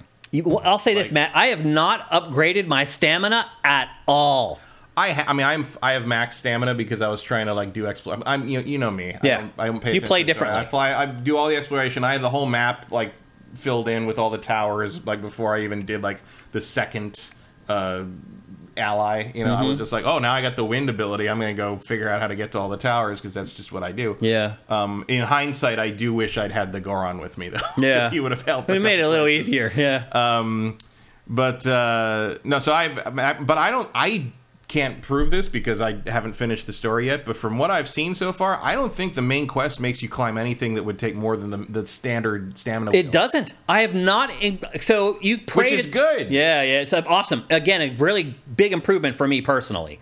So you can go to the statues and pray if you have enough of the there's so many things to collect in this game. I can't remember the names of all of them. The shrine, the light something. Yeah, something of lights. Light. You complete a shrine, you get one. And if you collect 4 of them, you can go to the statue and pray, and you can choose to either upgrade your health and get a new heart container, or you can choose to upgrade your stamina. I have not upgraded my stamina at all, and I've been able to adventure wherever I wanted to. I also upgraded the stamina first. Oh. Because I knew something was coming. Oh. Interesting. What was that? I'm not going to... I'll tell you after. It's a spoiler? Oh, okay. I'll tell you after. How did you know beforehand? Because I got spoiled on Twitter, but I'm like, I'm glad I know that. Well, I'll be honest with you, Matt. Again, put it this way: there is a way to swap stamina upgrades and heart upgrades. Yeah, I know that. I found that. There's a reason that's in the game. Oh, interesting. Okay. So anyway, I have not upgraded my stamina at all. It hasn't mattered. The base stamina that they give you is enough. That's all you really need to play through the game, which I like. Like, I hated the stamina meter. I also have not come across any areas where it was like raining and I was slipping down the rocks. I don't get, because you still fall down the rocks when it rains. I haven't come across that at all. I have had that happen constantly. I haven't had an electrical storm where I got electrocuted. I haven't gotten electrocuted because I take my metal stuff off. But like, the instant a lightning storm hits, all my metal, my Hylian shield starts glowing. Yeah, I haven't come across any of that, but Matt has. So it's there, but I guess it's just less frequent than it used to be. A lot of the stuff that was a constant presence in the first game has been made more intermittent. They have dialed it back, They have listened to fans in some ways, but not always. Mm-hmm. That's Digital Reflex is right. The falling from the rain happens in the jungle. That's the first place I got where I really became a problem. Oh, okay. I haven't been there yet. So there you go. The jungle was wetter. I guess. Yeah, I've not slipped climbing at all, except for one cave that I went into that it was very specific that this is slippery. The caves that are with the dripping, they're the worst. They're made to be that way. But also, I mean, there are 2 different things you can use to make elixirs that let you stick to water, to wet ground. So they put in a number of ways to mitigate that. Yeah, those elixirs aren't 100%, by the way. They help, but they're not 100%. You will not slip if you climb slow. If you try to do the jumping, you'll still have a chance of sliding. Yep. Which is hard for me because I'm impatient. Yeah. So this is an open world game where you can go anywhere and do whatever you want. It's very strange because the day before the game came out, there was an interview published with the developers of the game where they asked them if there are Zelda dungeons in Tears of the Kingdom. And the developers said yes. The developers were lying. That is a lie. Yeah, there are no dungeons. That is a lie. They might have been trying to... How do they not know what people are talking about? They might have been trying to count the temples as dungeons, but they are not. But those were in Breath of the Wild. I mean, they're a little more like Zelda dungeons than where the divine beasts were, but they are still just like not really solve one room of thing. Well, I mean, you want to get into this thing now because I got some thoughts. Yeah, there are no real dungeons in this. No, it is a huge disappointment to me. Like, and I will take you one step further. There are no real puzzles in this. Not game. A lot. There are obstacle courses you solve with the kludgy method of I'm going to build something and get over the thing. But there are no puzzles. No, they're not. In this game. Yeah. Which I'll be honest with you, I didn't miss that much. But I do. Well, I missed it because I missed the dungeons, and that's where you would typically get the puzzles. If all the open world and the sandbox of the main world were all that stuff, and then but we had 7 to 9 solid puzzle box dungeons. Because here's the thing. I mean, I got a lot of thoughts on the construction system. We'll talk about that for sure. So that ties into that. But my take on this is something they will never do.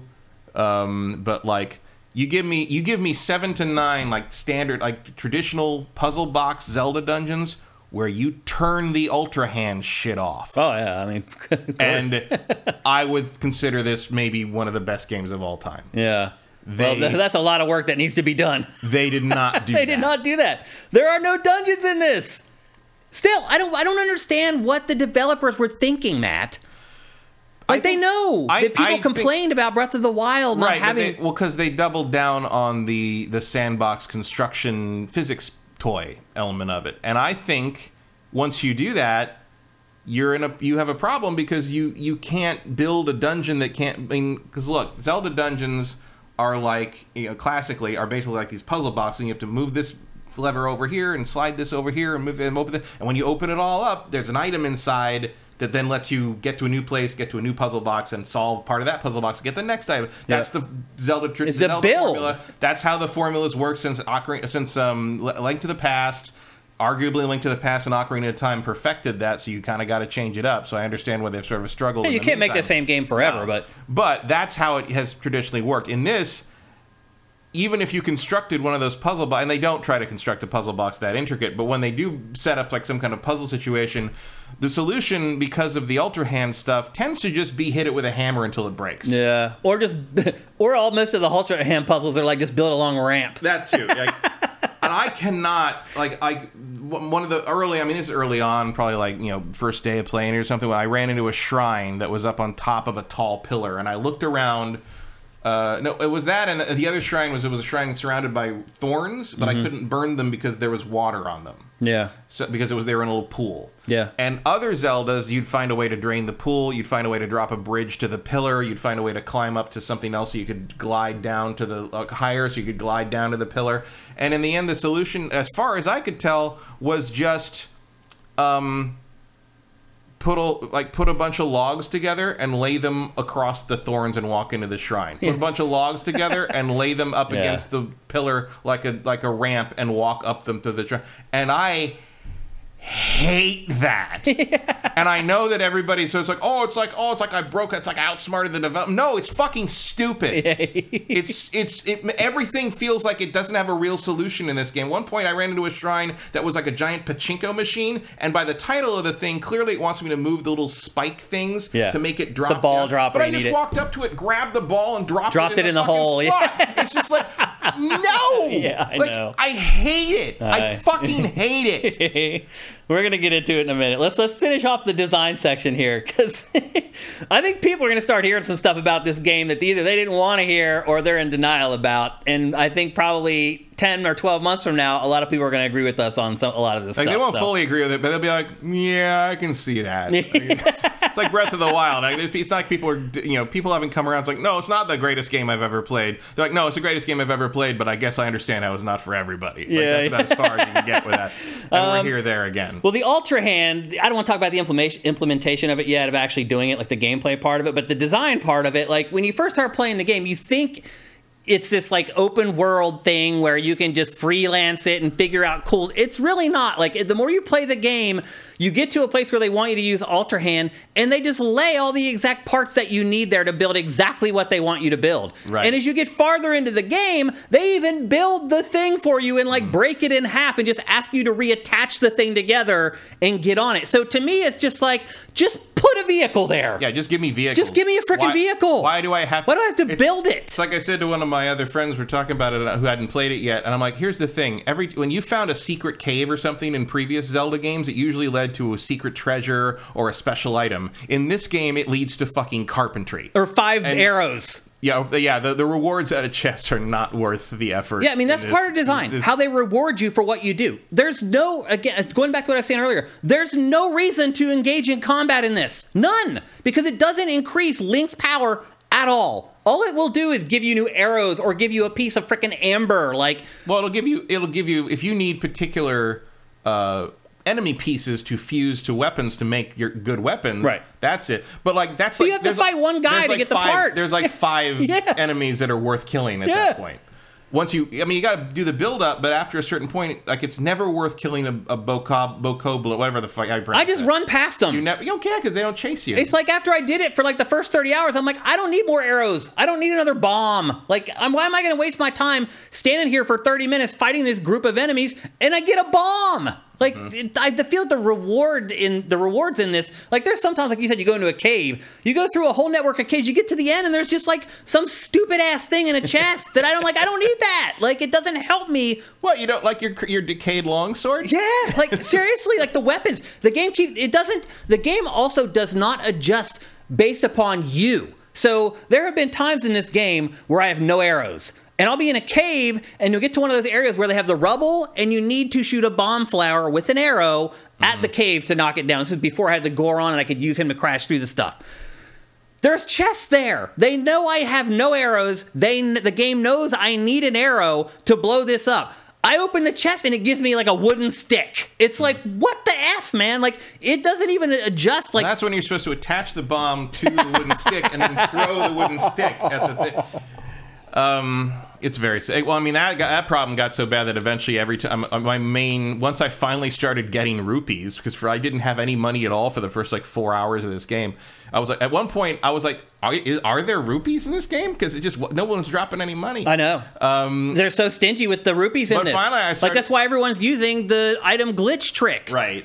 But before that was invented, I was like, well, I spent all my rupees on buying arrows every time I got to a town because I knew I was running out of arrows all the time. Why don't they give you freaking arrows? Well, the thing is, like, the way this game works is like basically everything seems to be very preset in a lot of it's all predetermined what's in the chest. So you know that what's in the giant wooden boxes is arrows. Yeah. So I got to the point where I was not assaulting like Bokoblin like a little camp. I wasn't attacking them to kill them. I wanted their fucking boxes. Right. Because that's where the arrows were. Yep. So I just go in and like whack them with a stick and kill them, and then I like destroy the box and get all my arrows.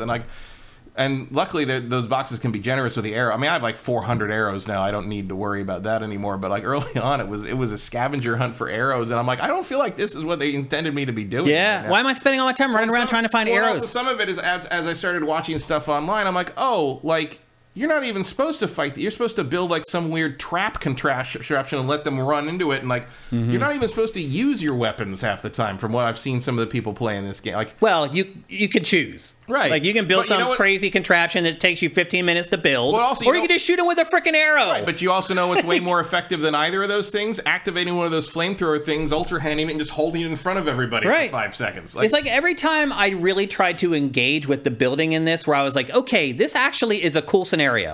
They've given me a bunch of stuff to build whatever the heck I want. I'm going to take the time and spend 30 minutes here building something awesome. It always was ruined by something else. So you get to the Death Mountain, and there's train tracks that go all the way around the mountain. And I see that, and they give you this big pile of stuff to build something with. I'm like, I'm going to build a freaking death train.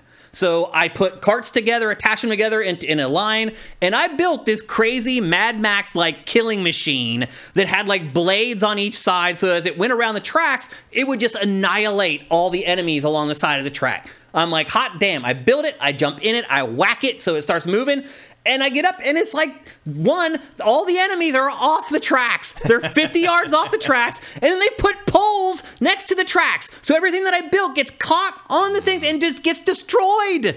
I was like, what is this? Like, no, this is not what I want to do. I just wasted 30 minutes of my time on this nonsense. Mm-hmm. There's another time, like early in the game, it's like, okay, I need to get this thing up high. Here, what they want me to do, they want me to build a balloon that uses heat to rise. I build the wooden bottom. I build like a wooden vertical support. I put the candles down on it. It starts to fly. It flies up before I can get on it and takes off without me, which pisses me the F off. And then it goes up 10 feet, and the whole thing catches on fire and falls to the ground. I'm like, what am I doing? Why am I doing this? This is not Zelda. This is not what I want to do. I will say that if you get auto build, it solves some of those issues. What is auto build? That is one of the abilities in the wheel you can get. At the very beginning, when you go to that first place in Hyrule, the Lookout Landing or whatever, and the little scientist woman tells you, like, I want to go look in those depths or whatever, and so you go down and do that. And like, and you go down there, it's pitch black for the first time. You can't see anything. You find the statue there, and she says it points. If you follow the statues, you get to a mine that gives you the ability, the auto build ability, where you get schemes and you can save everything. Like templates, basically. Templates, but also you can save anything you build as a favorite. Oh. So you can just rebuild it. I never got that. I still don't have it. No, it's key. And then after that, doing that also unlocks the side quest to upgrade your datapad thing to track specific things. I don't have that either. To tell you when shrines are nearby and all that stuff. So yes, I didn't do that for like 15 hours until like I was like, what is this extra? I still don't have either one of those. Yeah, well, because they're completely missable. They're all side quests. I mean, that is one of the drawbacks of like go anywhere, do anything. Is like it doesn't hold you by the hand, and you could miss really important stuff. But once I did that, like I was like, oh, okay, like this is easy. So now when you get to like one of those puzzles where they give you all the pieces for like whatever, oh, you want me to build up monster truck number B or whatever, you can just go auto build, pick the monster truck thing, and it'll just put it together for you. It just grab the parts off the ground. Grabs all the parts off the ground. And puts it together. I don't even have that. I don't have that ability. And if you don't have the parts, you can pay Zoanite to create it. Interesting. So if you're missing like a control stick or a wheel, that whole mechanic, I never even participated. Well, yeah, because if you don't follow that side quest, you never see it. That's crazy. It's just down there. Yeah. It's the whole. I mean, the depths thing. Like, I knew you wouldn't like that. Well, then they first drop you down in there. It's pitch black. Yeah, you can't see anything. Yeah. Why? Because you got to activate the light routes, and that lights the areas up, and you got to then you venture into the dark and find. I had no light. I finished that whole thing in the dark, Matt. I did not. No, you're supposed to go to the light route and activate it, and it lights the whole area up. I never did it. It guides you to that. I ran. Wow. It tells you, like, you run into the guy down there because you're looking. Like, I found the one big thing where it lights up, right? But that just lights up that area. Right. Like, you venture away, it's pitch black. There's like 50 of those down there. Oh, I only there's tons of them. I only lit one. That's the whole thing down there. It's like getting from light route to light route. That's hilarious. I lit the one, the very first one. I never lit another one. It's like I'm down there and I'm like, oh, somebody played Dark Souls. Like it's that whole the depths are basic to me. They're dark. So the little bit of Metroid Prime 2 as well. A little bit, but like it reminds me of Dark Souls, where you're like kind of getting from bonfire to bonfire. I mean, Metroid Prime 2 is like that. You have those orbs that are safe zones when you get into the dark side of the game. And you have to go under those little, like, umbrella domes to be safe, basically. Oh, well, this is way less annoying than that. Yeah. Well, that was annoying in Metroid Prime 2. I hated it. It was incredibly annoying in Metroid Prime 2. Yeah. But that's the thing. That's kind of the point, though, is you can miss very important stuff in this game. It's easy to forget, because I didn't even think about the depths until after that initial quest, until, like, hours and hours later, and I'm like, what's going on? Like, wait a minute. Remember the stuff down there? Because at some point I realized I hadn't upgraded my battery at all, and it was like 25 hours into the game. I haven't upgraded mine. Well, now I'm up to 7 out of 8. So I'm like, I have tons of them. I haven't upgraded it, though. Well, because early on, it's like, oh, you need these little, the constructs tell you need these, like, whatever the little buzzy things are. And like, oh, we get those. I'm like, okay, so I can buy like 20 from this guy. Like, you need 100 for one slot, like not even a full battery, but 1/3 of a battery. I'm like, how am I ever supposed to get that many of those? And eventually it turns out you can buy bigger ones with the large Zoanite. And the best way to get I haven't upgraded that at all. The best way to get large Zoanite is to basically do like a circuit and kill all the mini bosses every time the blood moon rises. And do a circuit, and you get basically enough to upgrade, like, usually 3. And so I've gotten 1 battery every time the blood moon cycle happens. Interesting. And so I'm now up to 7. And I have to admit, like, even running, I've been building flying machines to try to get through the dark of that area with, like, headlights on them and shit. And I gotta say, even my longest flights have not used more than half my battery life. I don't know what all those batteries are for, but I assume it's for some of the fancy post-game people who just want to trick and do crazy stuff. It drains faster the more things are. And I've seen, like, people on Twitter that built, like, a giant mech with auto-targeting lasers, and, like, yeah, it's going to drain your battery pretty fast. Yeah. But, like, also you don't need to do that. Yeah. It's just for fun. I'll let the people on YouTube do that stuff. No more than you need to crucify the Koroks. Yeah. Just like Breath of the Wild, you spend a ton of time in the menus. The weapons don't seem to break quite as often as Breath of the Wild. And at least you can repair them now. Yeah. So wait, how do you repair weapons? Rock Octoroks can repair weapons. No idea. So again, I had no idea. We gotta discover it. It's like, I don't know how you would. I saw it online, obviously, but like, so Rock Octoroks, not any other Octoroks, but the rock ones near Death Mountain. If you drop a weapon or a shield or a bow in front of them, because the way they work is they suck air in and then they shoot like a molten rock at you. Mm-hmm. If you drop a weapon in front of them and they suck it in, instead of shooting a molten rock, they'll chew it for a little bit and they'll repair it and they'll spit it back out at you. And it will hurt you if it hits you. But if you pick it up, it's completely pristine again, and they've added a bonus to it. What? I had no idea. They only can do it once, and then you have to wait. And you have to kill them and wait until the blood moon respawns all the enemies. Mm-hmm. But I went around that area and put a little skull marker on every rock Octorok I found, so I never have to worry about my weapons breaking ever again. I never even found that mechanic. But the weapons just don't break as often. No, like they're more durable. And once you get the higher level ones, like once you're merging like non-decaying weapons with like high level enemy parts like Linnell horns and stuff, like those things last a really restricted amount of time. That's another thing that they changed about the sequel that makes it way better, I believe. Yeah, although early on you don't know that because those sticks still break way too fast. Yeah, but you still spend so much time in the menus, like. And oh my god, get the Hylian shield as soon as you can. I still don't have that either. That thing's durability. I've had that thing for 20 hours and I've never had to repair it. Still don't have it. How'd you find it? It's in the ruins of the castle. But how did you find it? I just was poking around. You just found it like on your own? Yeah. I was like, what's back here? And I found a thing, and there was a thing up there, and there was another switch over here, and I jumped on it, and a treasure chest popped up, and I opened it, and the Hylian shield was in. Yeah, I mean, I don't have it still, and I've been playing it for 40 hours. And the other tip I'll give you is you get the legendary weapons or the weapons that they can make you. Like once you solve a quest in an area, they'll be like, I'll forge you the special Goron weapon or whatever. Yeah. And they'll say, I'll make you another one special if it breaks. Bow or whatever. When they say, I'll fix it if it breaks, what they mean is you'll spend all those resources again. To just have it built again. Or 10 diamonds, whatever. I'm like, no. So, and the problem is the Rock Octoroks will not repair those weapons. They'll just spit them back out. However, if you fuse a normal weapon to the special weapon, then feed it to the Rock Octorok, it will repair both of them, and then you can take it to the Tarrytown Goron that separates weapons, and then you get your legendary weapon back. This is all too much work. It's all too much work.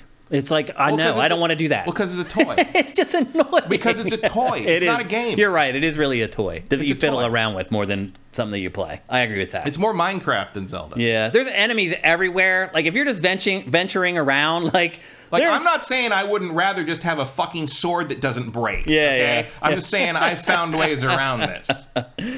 Yep. There are enemies everywhere. Like, it's this game, like, you get hit twice, you die. Like, it doesn't really matter how many hearts you have. Like, that's one of the other reasons I went for stamina first was because, like, it doesn't fucking matter. Like, there are enemies that just will one-shot you. Yeah. There are enemies that will... That's why I started just running around them. Certain attacks take you down to 1/4 heart pretty much no matter what. Yeah. It's insane.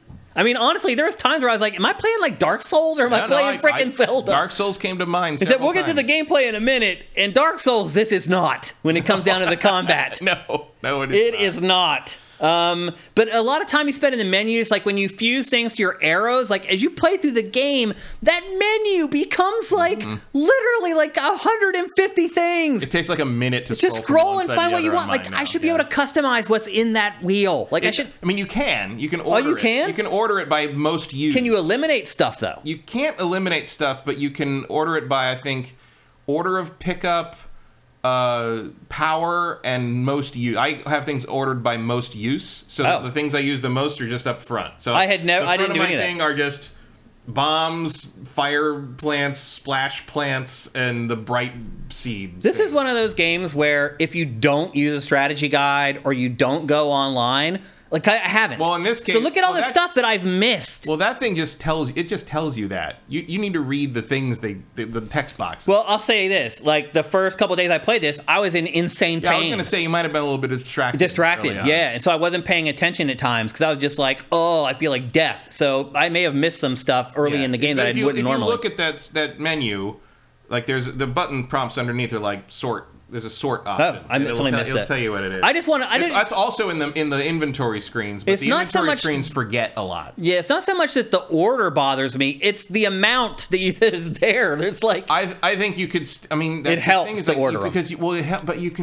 can attach anything to the fucking arrow, so like they can't separate them out. Because if you want to stick a fucking roast chicken on the end of an arrow, you can. But I'm never gonna and so I would like the ability to remove that from the list, so it's not cluttering up this gigantic list of crap. So, but yeah, you spend a lot of time in the menus, like either your shield breaks or your weapon breaks, There's just so much administration, or the weather changes and you need to change your armor. There's just so much administration in this. It is. It's. Yep. There are times when I almost want to just go back. I almost just loaded up Ocarina of Time. I know. And it's so much more simpler, and to me, it's more fun and elegant. It's more elegant. Yeah, elegant is the word. Yeah. The cooking stuff. Too. Also annoying, just as annoying as it was in Breath of the Wild. They haven't really tweaked anything there. The cooking. Like, having to constantly cook meals so that you can survive the cold or you can survive the heat. Or just because every time you get hit, you lose half your health, you always have to have health items that will repair at least, like, 5 hearts or... But it's also the same curve as before, where like at a certain point, I stopped getting hit because I learned how. I stopped fighting. I pretty much stopped fighting. Yeah, man, I have used the bow so much in this game more than any other type of weapon. It's astounding. I mean, I only use the melee weapons if I knock them down to close in. Yeah, for the like jumping slash. But like. Yeah, like, I'm full of meals. There's a meal limit. Yeah. You know that? You can be full of meals, and I'm like, I don't have any reason to eat food anymore because I have armor that can protect me from the various elemental things, because that's the only thing I ended up spending any money on. They're expensive. And, well, that and upgrading some of the stuff. But that's also annoying, where I'm like, I have a very highly upgraded set of Twilight Princess armor that I got from my amiibos. Mm-hmm. But, like, I don't have the resources to upgrade all the elemental things. So every time I run into somewhere that's cold, I have to put on armor that's like a third of the protection. Right. Yeah. And it's like, and so I have to still eat meals. Because all the upgrading, it's glacial. The upgrading in this game is glacial, and it feels futile. It doesn't even feel good when I turn in stuff for hearts or stamina, and then I go back to the shrines, and it's like, here's part 1 of 4, and you need 5 more for the next stamina wheel. I'm just like, oh my God, I'm never going to get there. Like it's disheartening. You can import your horses from Breath of the Wild. However, it didn't work for me. It did for me, but I didn't realize what was happening. And they're like, okay, I'm like, oh, you've got some horses. You can't board this horse here. It's full. You're full. And I'm like, how am I full? I just got to the fuck. So I triple checked that my save was on my Switch from Breath of the Wild, and I go to the stable. There's no horses there. I mean, the good news is, who cares? Yeah, it doesn't matter. They give you one anyway. Yeah, you get and it does still take a while to tame it, so it isn't like running weird. Like it won't run in a straight line. You hit the L button. You just keep whacking the L button. Just whacking the side of the head long enough until it loves you. Just like any horse. You know? Yeah. And then, what's supposed to be the dungeons are these temples, but really they're not dungeons at all. Like, they're these little gauntlets where you have to unlock like 4 or 5 locks, depending on which one it is. And basically they just mark them on the map. You need to find the location, and you do something to unlock it. And then once you unlock them all, then you fight the boss, and then you get the tier. And the boss fights are the closest to classic Zelda things in the game. They are all incredibly easy and disappointing. I have not enjoyed any of them. I thought the sludge fish was kind of cool. The sludge fish was the closest to something from the old games. But again, it's all just hinging, and because it does hinge on the ability you get. But the other thing is, like, the different items and abilities you get in the old Zeldas tend to be pretty big shifts. And all the abilities you get from the sages in this game are basically just attack modifiers. Yeah. And that's not as interesting to me. Yep. Although the one you get from the Zors is probably the most multi-purpose. I would say, like, it solves the most different problems. You think so? It gives you a free hit. It knocks things back. It puts fires out. It clears sludge. I felt like I hardly used it after I left there. It protects you from heat. There's a lot. You can walk through lava with that thing on. Yeah, like there's a lot of uses for that. Whereas the others are all. I mean, the gust can basically make you fly, which is the most useful thing in the whole game for traversal. But it can kind of blow enemies over if you're lucky, if they're small enough or whatever. And then it just helps with speed too. The Goron one just helps. I'm like, I just appreciate you because I can blow up a piece of rubble by hitting A twice instead of going through the fucking pretzel finger thing of applying a bomb to my arrow. I cannot believe that to shoot like a special arrow, you have to hold R trigger, hold up on the D-pad, move around with the right stick to find the thing, let go, aim with the right stick, then let go of right trigger. And if you want to be locked onto an enemy the whole time, you have to be holding the L trigger the whole time. I'm like. And there's no button remapping in the game. There's no accessibility options whatsoever. Well, that transitions nicely into the gameplay section. It feels weird and archaic in that regard. It does. The combat in this feels like trash. Yeah, I mean, I've seen all the tricks people can do to make it like fancy or whatever. Like we're just playing this. I mean, maybe I played too many Dark Souls or something, but I'm like, no, this is not.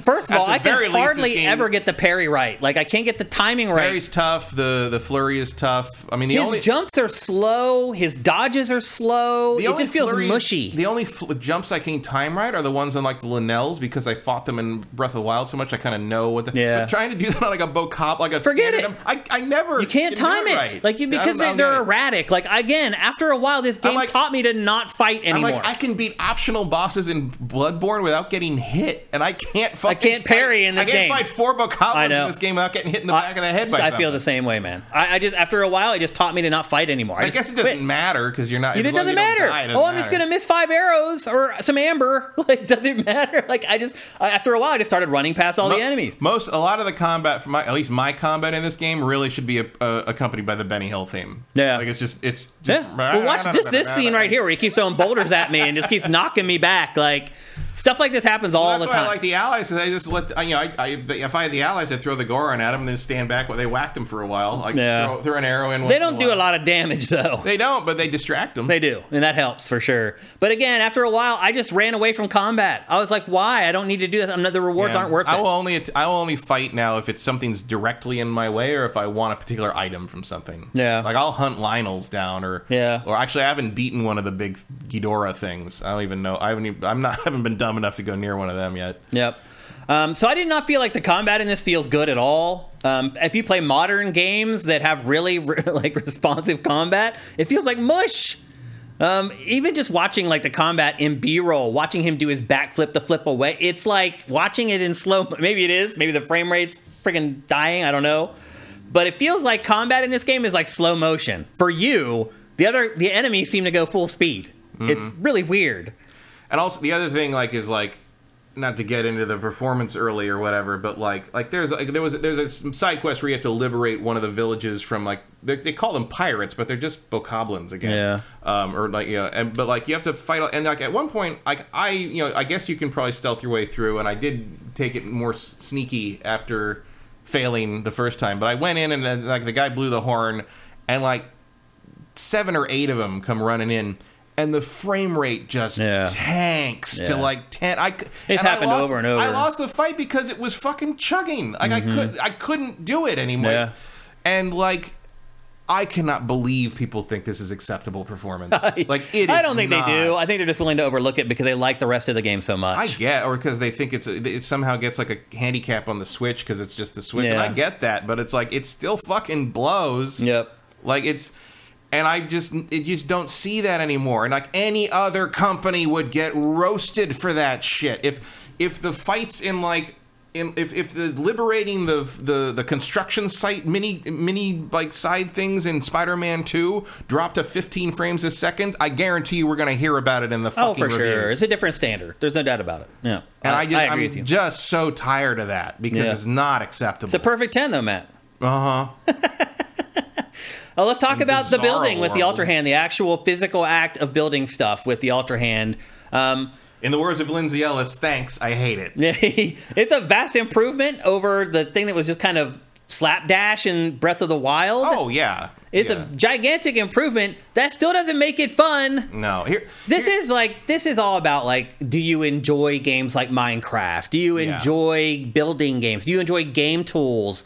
If you do, you're going to love this game. And I can see where if somebody likes that stuff, this is a 10 out of 10. Oh, sure. If you're that's the thing, is I realize that I am an old man and the times they are changing and the kids are into Minecraft and this is the hotness and that's what Zelda is now. I get it, but I don't like it. And I don't either. It does not give me any kind of satisfaction whatsoever. Yeah, I never, like I said, every time I really dove into it, I felt like the game punished me for it. Yeah, I don't feel like I'm doing anything functionally or constructive. I know where people are like, oh, they give you multiple solutions. You can solve it however you want. I'm like, I don't want to solve it however I want. I want to solve it. Right. And as quickly as possible. And quickly as possible means just putting together a really long ramp. I feel like there's no interplay between me and the designers. Yeah. Because it's just here's a thing, build a thing to go around it, and that's not a puzzle to me. That's an obstacle. Well, you can always find a very simple way to solve all the stuff. Yeah, it feels like short-circuiting it. I know some people get kind of I outsmarted the developer thrill from that, but I do not. I don't either. I don't care. I feel like it's just sort of an empty. It feels lazy, and it's like playing a dungeon. It's like playing Dungeons and Dragons with a lazy DM who expects me to do all the work. Yeah. And the thing is, the construction system and the physics, this might be one of the most bug-free games I have ever played. It really is astounding. The fact that all of these things interact together and attach to each other and have physics that affect each other. Like, it is one of the most impressive programming feats and design feats I have ever seen. Yeah, and it is amazing. Every second I just don't enjoy doing subjected it. to it. Like, I understand the work involved and that it's impressive. The developers that were like boggling over on Twitter was like attaching one of those, the suspension bridges, attaching it to a rolling monster truck wheel thing with an axle attached to the axle, and it rolls it across through the water. Mm-hmm. It's like, the physics of the wheels, the physics in the water of the wheels, the physics of the wheels on the axle, the physics of the bridge on the axle being dragged across, the physics of the bridge unfolding, the physics of the bridge floating on the water, the physics of the bridge becoming at the end of the day, this is how you solve most of the problems. Right, you just build a bridge. I have never seen anything. That's my most impressive physics interaction thing I've seen in a video game since the train in Uncharted 2. Yeah. And the train in Uncharted 2 is a scripted event. Right. This is just something you can all make real happen. time. Yeah. It's amazing. It really is if you're into it. I don't want to do it. I don't either. I have no interest in it at all. The thing I keep comparing it to, and I hate this, and I'll explain it a little more after I say it, but I keep thinking of Transformers Revenge of the Fallen, one of the worst films I've ever seen. And I looked at that movie, and I'm like, every single person behind the scenes, every stunt person, every pyrotechnics person, every ILM effects person, everyone who worked on this movie in a technical sense gave 110%. It's one of the most impressive achievements in that regard I've ever seen. But the overall thing, I don't want to be here anymore. Yeah. And I am not saying that Tears of the Kingdom is the equivalent of Revenge of the Fallen in terms of games to movies. Not at all. Yeah. I like this game well enough. It's middle of the pack Zelda to me. But I absolutely believe that if Ubisoft or EA put this out, if this was like Immortals Phoenix Rising 2, it would get 7.5s across the board, get a pat on the head for being ambitious, and that would be the end of the story. Yeah. I just found all the building to be frivolous, and the game admits that it's frivolous at the end because it just starts building the crap for you. Mm-hmm. As you get further into the game, they aren't even just giving you a pile of stuff anymore. They're like, here's a vehicle. They're like, here's a vehicle that we built. We broke it in half. Put it back together, get on it, and drive it. Figure it out, asshole. So, I mean, seriously, even the designers at a certain point are like, you know what? Well, now, look, I will say this from you, because I think I'm less frustrated with this than you are, but part of that is because I got the auto build. No. Don't give up on this game until you go get the auto build. Oh, I'm not giving up on it. I'm still playing it, and I'm enjoying it in spurts. There's just huge sections of it that I have no interest in experiencing. There's a bunch of stuff in this I really like running around the world. I like a lot of the side quests, even though the rewards are terrible.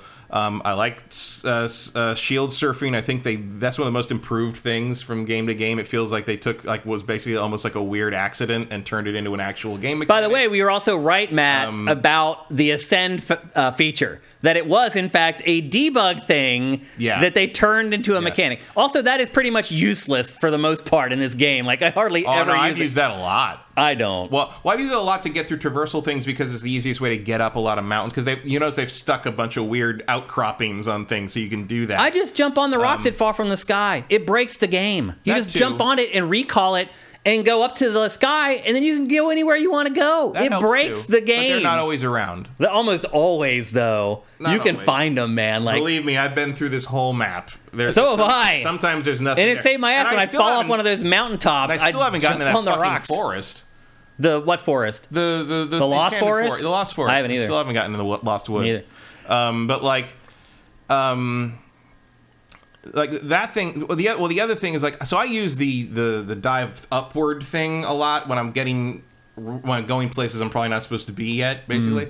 But I constantly forget about it in puzzle solving and because it's such an unnatural.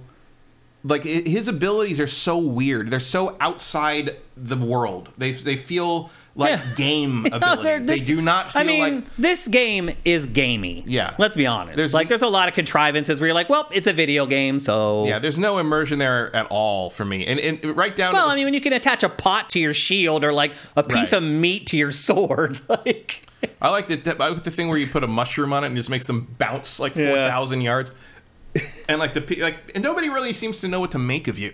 Yeah. When you move the things around. And it's funny because sometimes they'll be like, hey, watch it, don't do that. And then other times you'll do something where if it's part of a quest and put together and they're like, where did that come from? So can you see me do that or not? Yeah.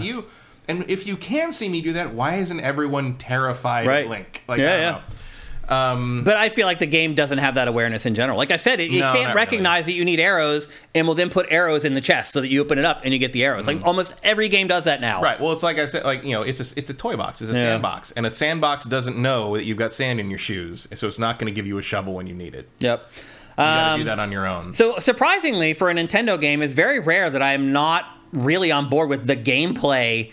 And Nintendo, generally, that's something Nintendo nails, how it feels to actually play the game. This game, I feel like I'm disconnected from Link in combat. But again, after a while, I have not struggled with controls on a game like this in a long time. I've also found myself, even after 40 hours, having to think about stuff. Yeah, wait a minute. Like, what do I need to do? Like, 40 hours in. Man, I've watched some, like, videos of, like, these guys who, like, their whole existence right now is putting YouTube, like, 5 videos a day up about tricks and tips and tricks and da-da-da.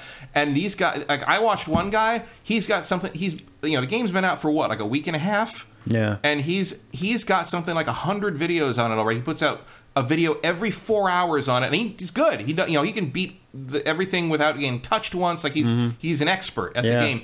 And he still accidentally brings the camera up sometimes. I do the same thing. Like, it's so... Because there's so much to wrap your head around. Like, there's modifiers for, like, everything. The thing that I hate, every time I'm trying to build something, I'm building it, and I rotate it. You hold the right bumper to rotate, put the thing down, I attach it or do whatever I'm doing. I go over to get the next thing... And I hit the right one. I do the same thing. Every fucking time. And I don't know why. I do the same thing. It's some kind of old man brain wiring thing. We're both doing it. Yeah, I don't know what that is. I've had to think about stuff a lot playing this. And I never have to do that anymore. No, not at all. It's bizarre. What else do I have? I desperately want a button remap on this thing. Like, I've considered moving over to the Dolphin emulator just so I could do that, but at this point I'm 40 hours deep and I don't want to redo all this shit. I'm surprised that you've enjoyed adventuring, because to me, I've tried to do it, and, like, you just are constantly harassed. There's, like, enemies everywhere. It's like, and they follow you for, like, 2 miles. Like, once you activate them, like, they will follow you for, like, half a mile. Especially the skeletons. And you get away from them, and you're like, I gotta wait. And then 3 skeletons come up from the ground. I'll tell you what... Then you run from them, and then a Lionel comes riding over the hill. I'm just like, what the hell? Like, and one hit and you're dead. Like, it's crazy that this is a kid's game. And it's that easy to die. It really is crazy. The caveat I'll give there is that there's no penalty for dying at all. You're right. Other than wasting your fucking time. And the fact that there's still load times in this game. Yeah, there's the checkpoints are frequent. You can save whenever you want. And I would recommend saving a lot. Very friendly. I mean, you can save before you do something that has a random...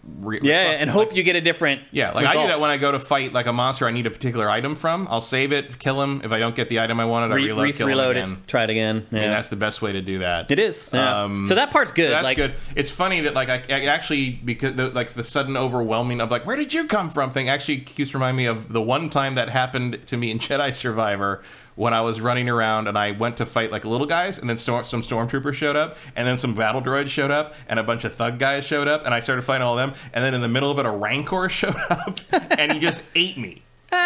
And then when I went back, you have to go get your force, your XP back. It was on top of a cliff that you can't climb. And I'm like, so I just lost. I'm like, what the fuck? And I've never seen a Rancor there again. Ever. Weird. It was just the open world on that main planet. Like, it was like in visual sight of the town, and a Rancor just showed up and ate me. And I'm like, what the fuck was that? And the last patch that went up, there is actually a patch for one of the bugs was getting killed by a Rancor and the XP recovery being put in an inaccessible place. So they know that it's happening. Interesting. But I would still like to know where that Rancor came from. That's crazy.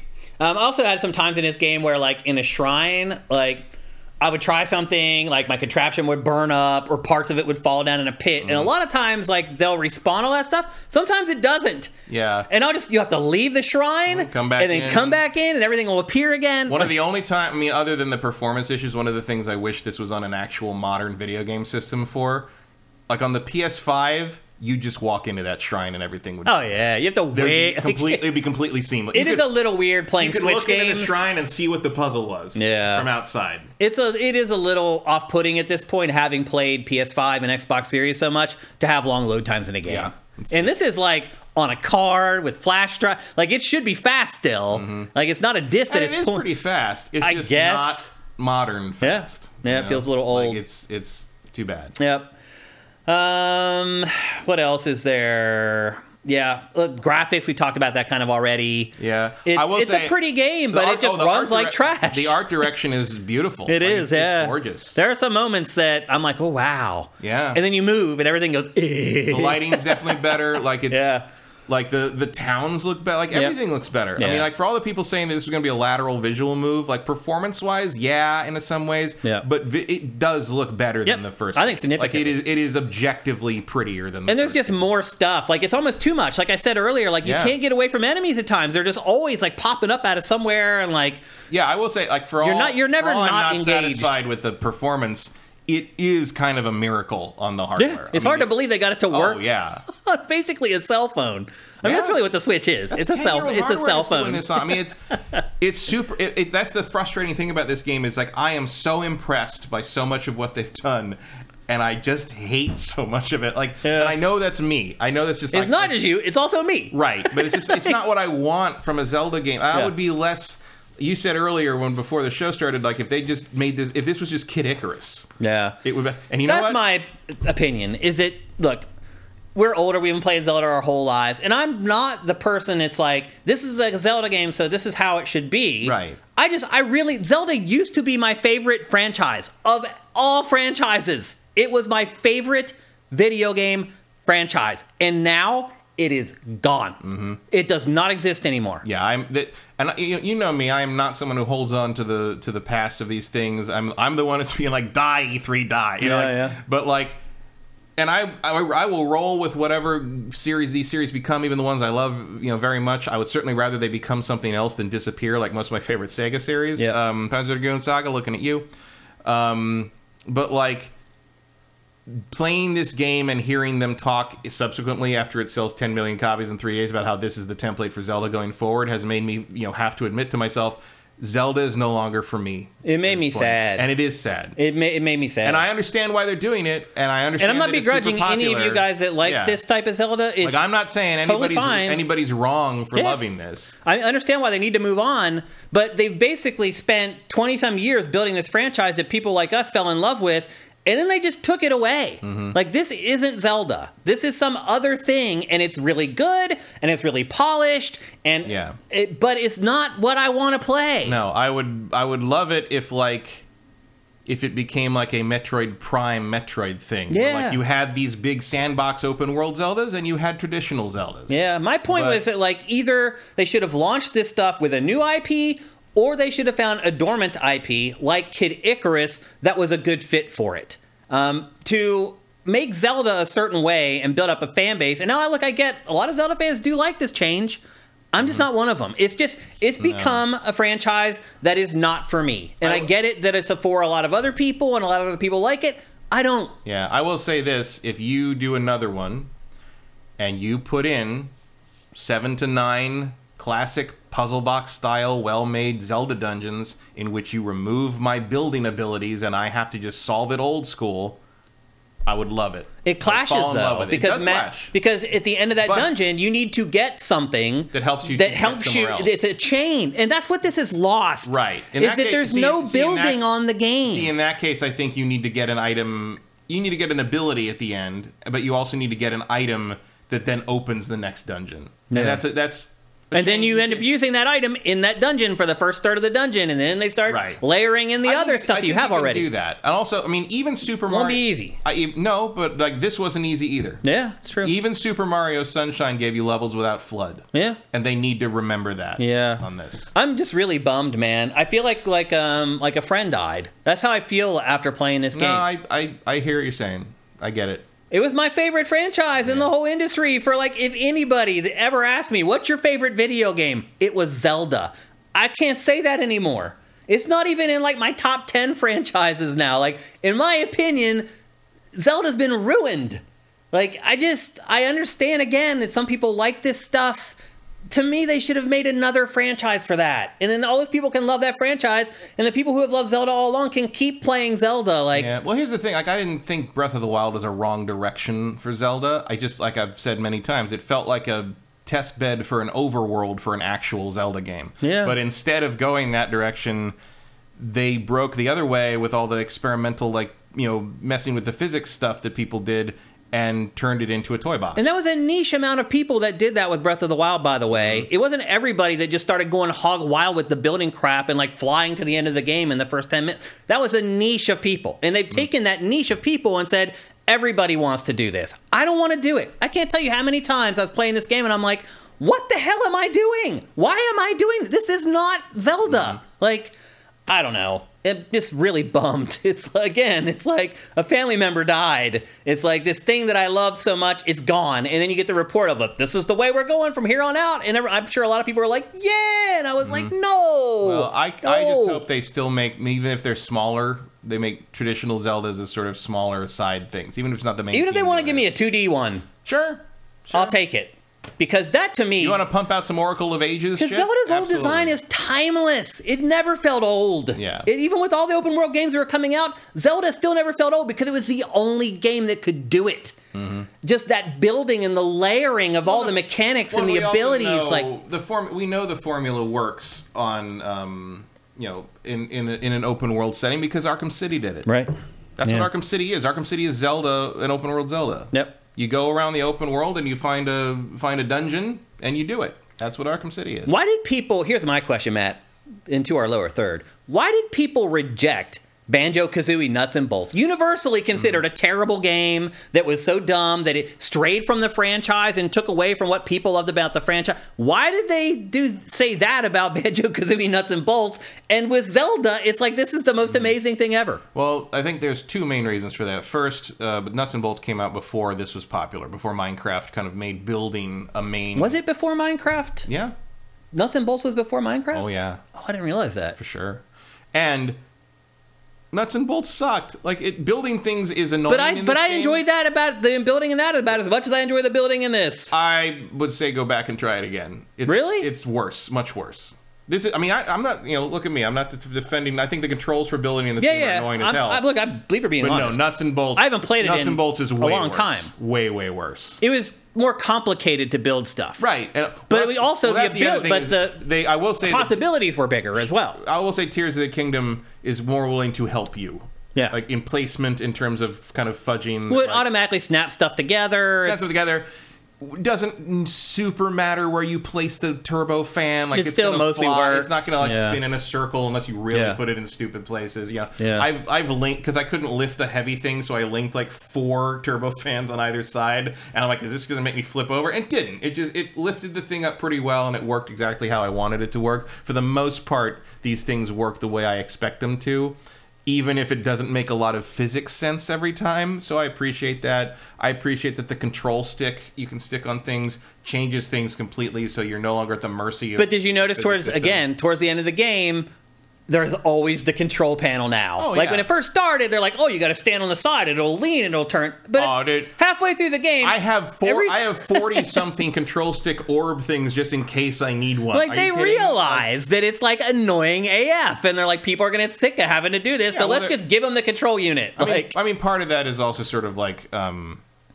introducing concepts as you go. Yeah. So I do think you need to know how to stand around on the wing before you appreciate the ability to control it, I guess. But it teaches you something. But it's not useful when later on in the game you don't need to use it. Only in like 3 shrines. Right. Yeah, there's a shrine where it's like, you're like, oh, you need powered flight for this. I feel like the whole game loses steam pretty quickly as far as the building is concerned, as far as the special powers are concerned. Like I thought like some of like the recall and like the ascend or whatever, I was like, oh man, they'll be working new. I didn't know. Like after like 10 hours, they figured out all the ways that they can use that stuff. And then like the game becomes almost easy after a while because you figured out everything that like the game is going to ask you to do from those powers. Like at first, like I would miss like, oh, there's an overhang and that's where I could do the ascend and then I could get up. Like I wouldn't, for the first time when I first got ascend, I didn't notice that stuff. It took a couple hours before I was like, oh, there's the overhang. They put it there so I can go and I can jump up there and get up on top.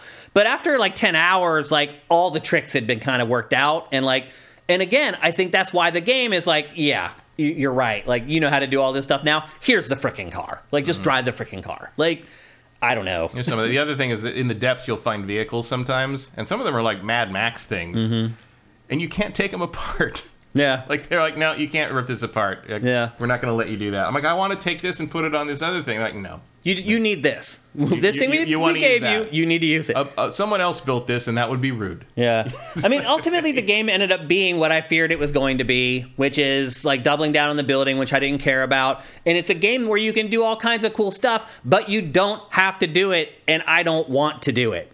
Like, to me, it's like every puzzle I can solve with building a 400-foot-long ramp, I'm going to build the fucking ramp. Like, I'm not going to sit there and fiddle around with, like, all these dumb physics. I did that with one of the temples where I saw where I needed to go, and I saw what I had to do to get there, and I glued 17 panels together and clunk and just walked because that'll take you 5 minutes. And if you know it's going to work, versus taking 15 minutes and you try the contraption and like it falls apart and you're like, why? And I will say, when I was walking up that ramp, it was bowing because it was so long, and I'm like, physics are accurate. Man, you guys, I can't believe you guys pulled this off. This is amazing that this works. But also, I am so irritated that I basically got so frustrated with the puzzle, quote unquote puzzle, that I just built a ramp and walked over it. Yeah, and I don't like that at all. Yeah, like I know some people get a kick out of that, but I think it feels kludgy and it doesn't feel freeing. It doesn't feel creative. It feels like cheating. Yeah. I mean, I wouldn't, I guess I'll say one thing. I wouldn't play this game if it weren't a Zelda game.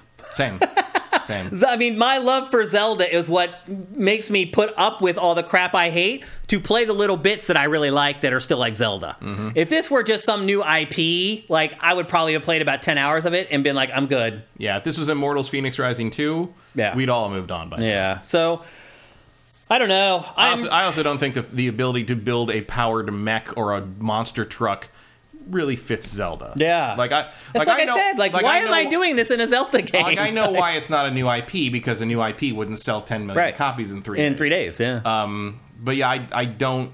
Also, I don't even like... I mean, as much as I like the art direction of the world, I don't actually like the design of the Zonai stuff. I think it looks weird and clashy. It's okay. I'm cool with the graphics and the art, other than the performance of the engine. But I don't like mixing too much tech into the Zelda world. I do find it crazy, Matt, that so many people gave this game a perfect 10. It's like they weren't even trying to find any flaws in the game. Because I found a few in the first 20 minutes. I mean, I don't understand. I mean, the Zelda bump is real, but I didn't know it was holy moly. Real. I mean, you read these reviews, it's like, did you play the... It's so funny, too.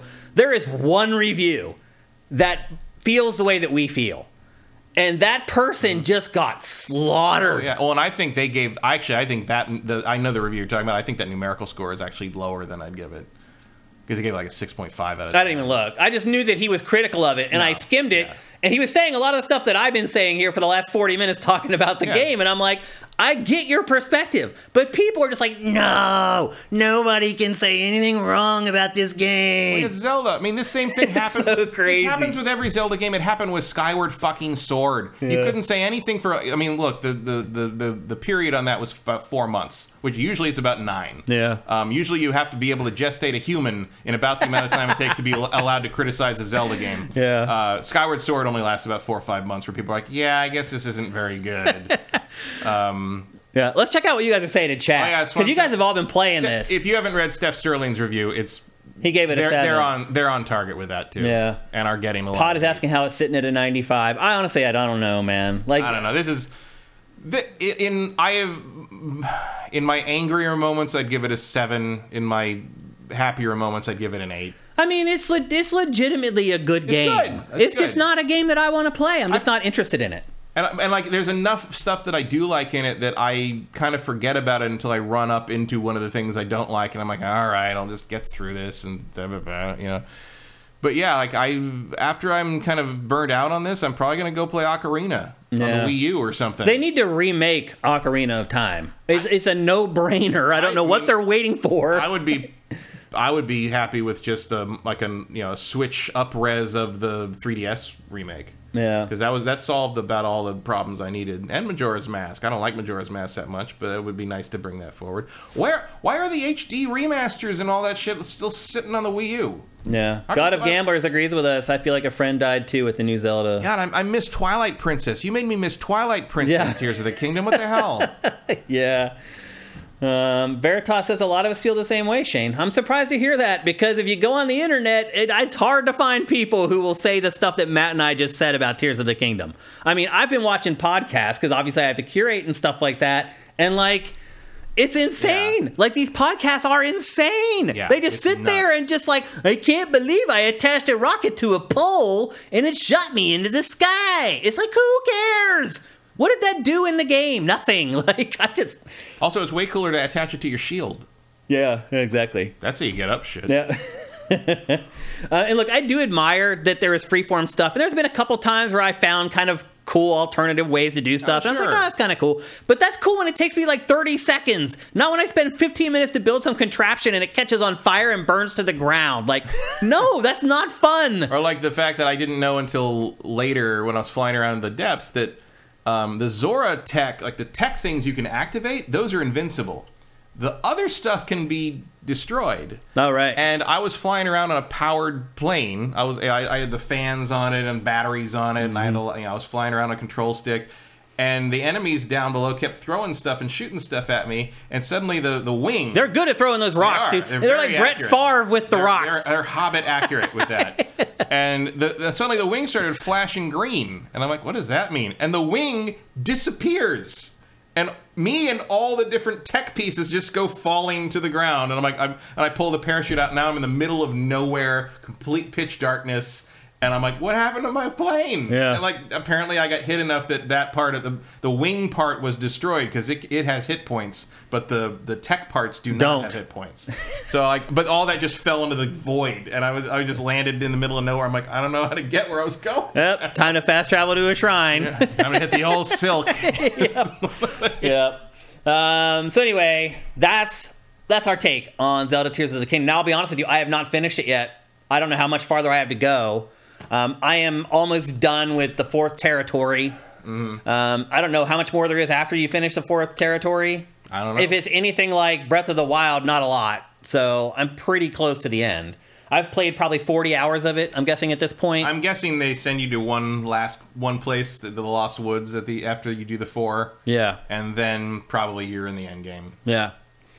I mean, look, that's a 40-hour game all by itself, just doing those things, let alone being distracted. Oh, it's a huge game. Like, if you're into this stuff, you get your money's worth. And I think the problem, too, is that there are pieces of Zelda in the game. Yeah. Oh, yeah. But they're sprinkled in there, and you have to fight through all this other crap that I personally don't care about to get to the Zelda stuff. Like, it's annoying. I would just rather play a Zelda game and let this become something new, or the rebooted Kid Icarus, or attach it to some other IP. Or like Zelda side thing. I mean, it's not a side thing. It's too big of a project for it to be a project to be a side thing. It's the main team doing it. But, like, I hope it's not the only Zelda we get forever from now on. It's starting to seem that way, Matt. Maybe. Unfortunately. Someone asked, how expansive are the depths, the Abram? I haven't spent a ton of time down there, but it seems vast. Oh, the depths cover almost the whole top map. Yeah. It has equivalents to the top map. Yeah. Like the shrines line up with the light so roots. The map has 3 levels. You tap up and down to go from the sky to the ground to the depths. And you will usually find enemy like you'll find Linnells in the depths that are near where the stables are on the top on the ground level. Yeah. Like there is a logic to it. Yeah. But I've actually had a fair amount of fun exploring the depths and trying to get to the next light. Now that I know that I need to light up the lights, maybe I'll spend more time down there. The glowing orange flower buds, I'll look at them with the pad and mark them with the thing, and then just work your way to that marker. I didn't even know that's what I was supposed to be doing. Oh yeah, I fought through it in the dark, Matt. It's huge. But the crazy part too is I watched somebody playing it on YouTube, and they did the same thing. Well, because you got to fight through the dark until you get to the light route, and then you light the area. Like that's the challenge: is you fight through the dark, throwing those stupid flower buds that light things up until you get to the light route. Then it lights that area up, and then you move on to the next dark. Oh, you have to keep doing it over and over. Yeah. You still have to keep fighting through the dark. Yeah, because you have to fight through the dark to get to the next light route. Okay, I got you. Okay. I'll be honest with you guys. Like, we have a couple more topics, but I'm in pain, and I think we're going to call the show right here. We have, as I said, we're going to come back on Thursday for another episode. We're going to cover Sony's big basically it's not E3, but it is their not E3 press conference. And we have a couple topics that were going to be in this show that we're just going to roll into Thursday. And I also feel like I've figured out what my limit is right now for doing the show. Before we go, though, we do have one thing that we're going to do.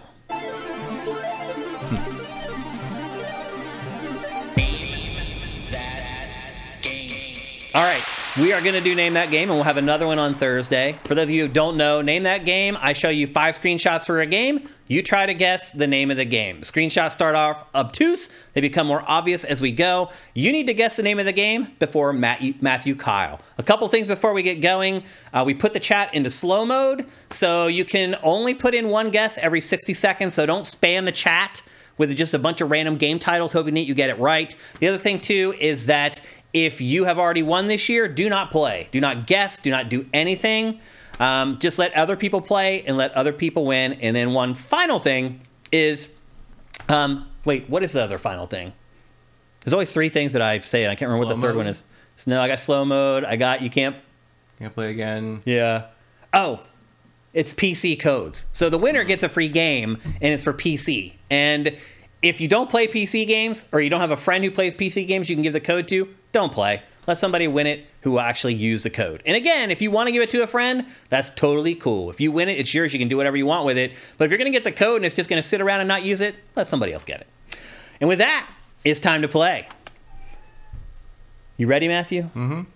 All right, here we go with the first screenshot for Name That Game.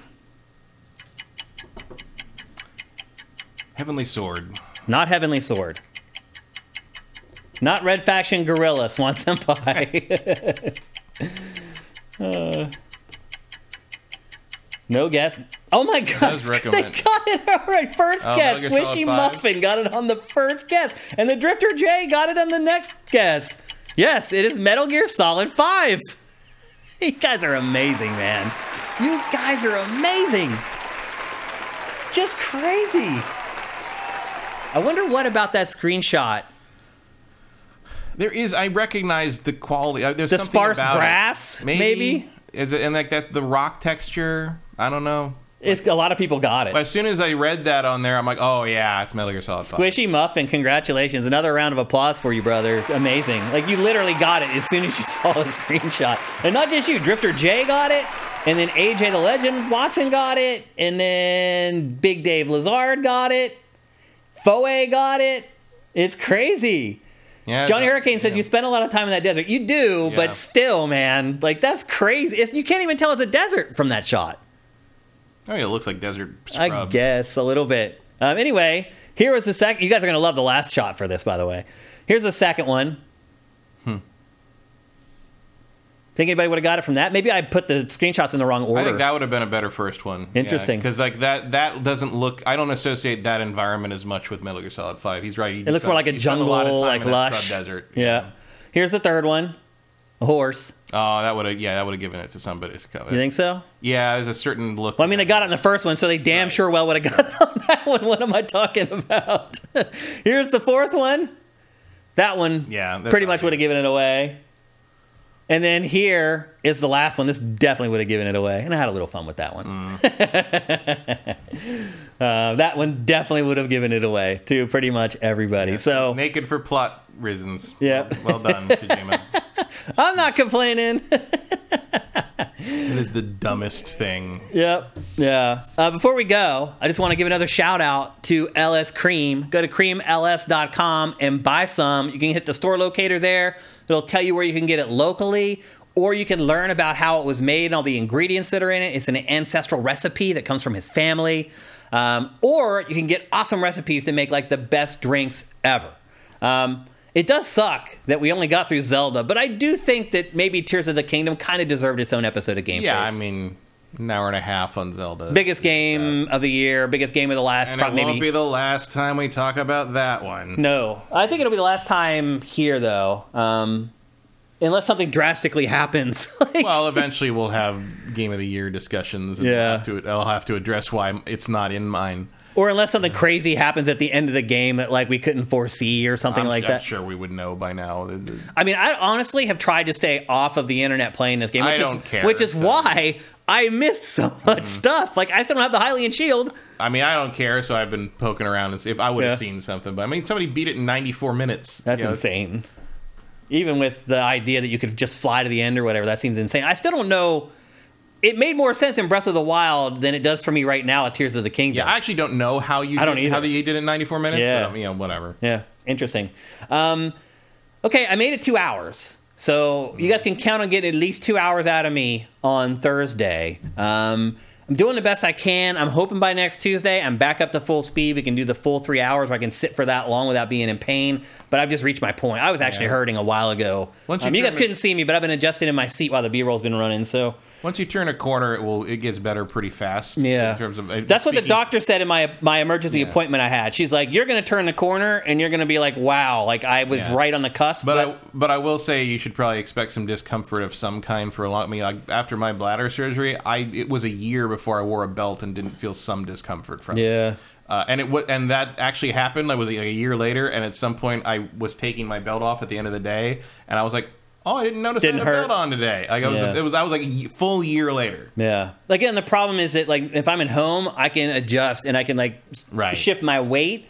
Sitting on this chair, I got one way to roll. So look, I just want you guys to know that like I put it on the line to come in here today. Like I woke up today and I was like, this isn't a good idea. And my wife told me that it was a terrible idea because she's seen what I've been going through. But I was like, I got to get back out there. I got to try to roll in that desk chair.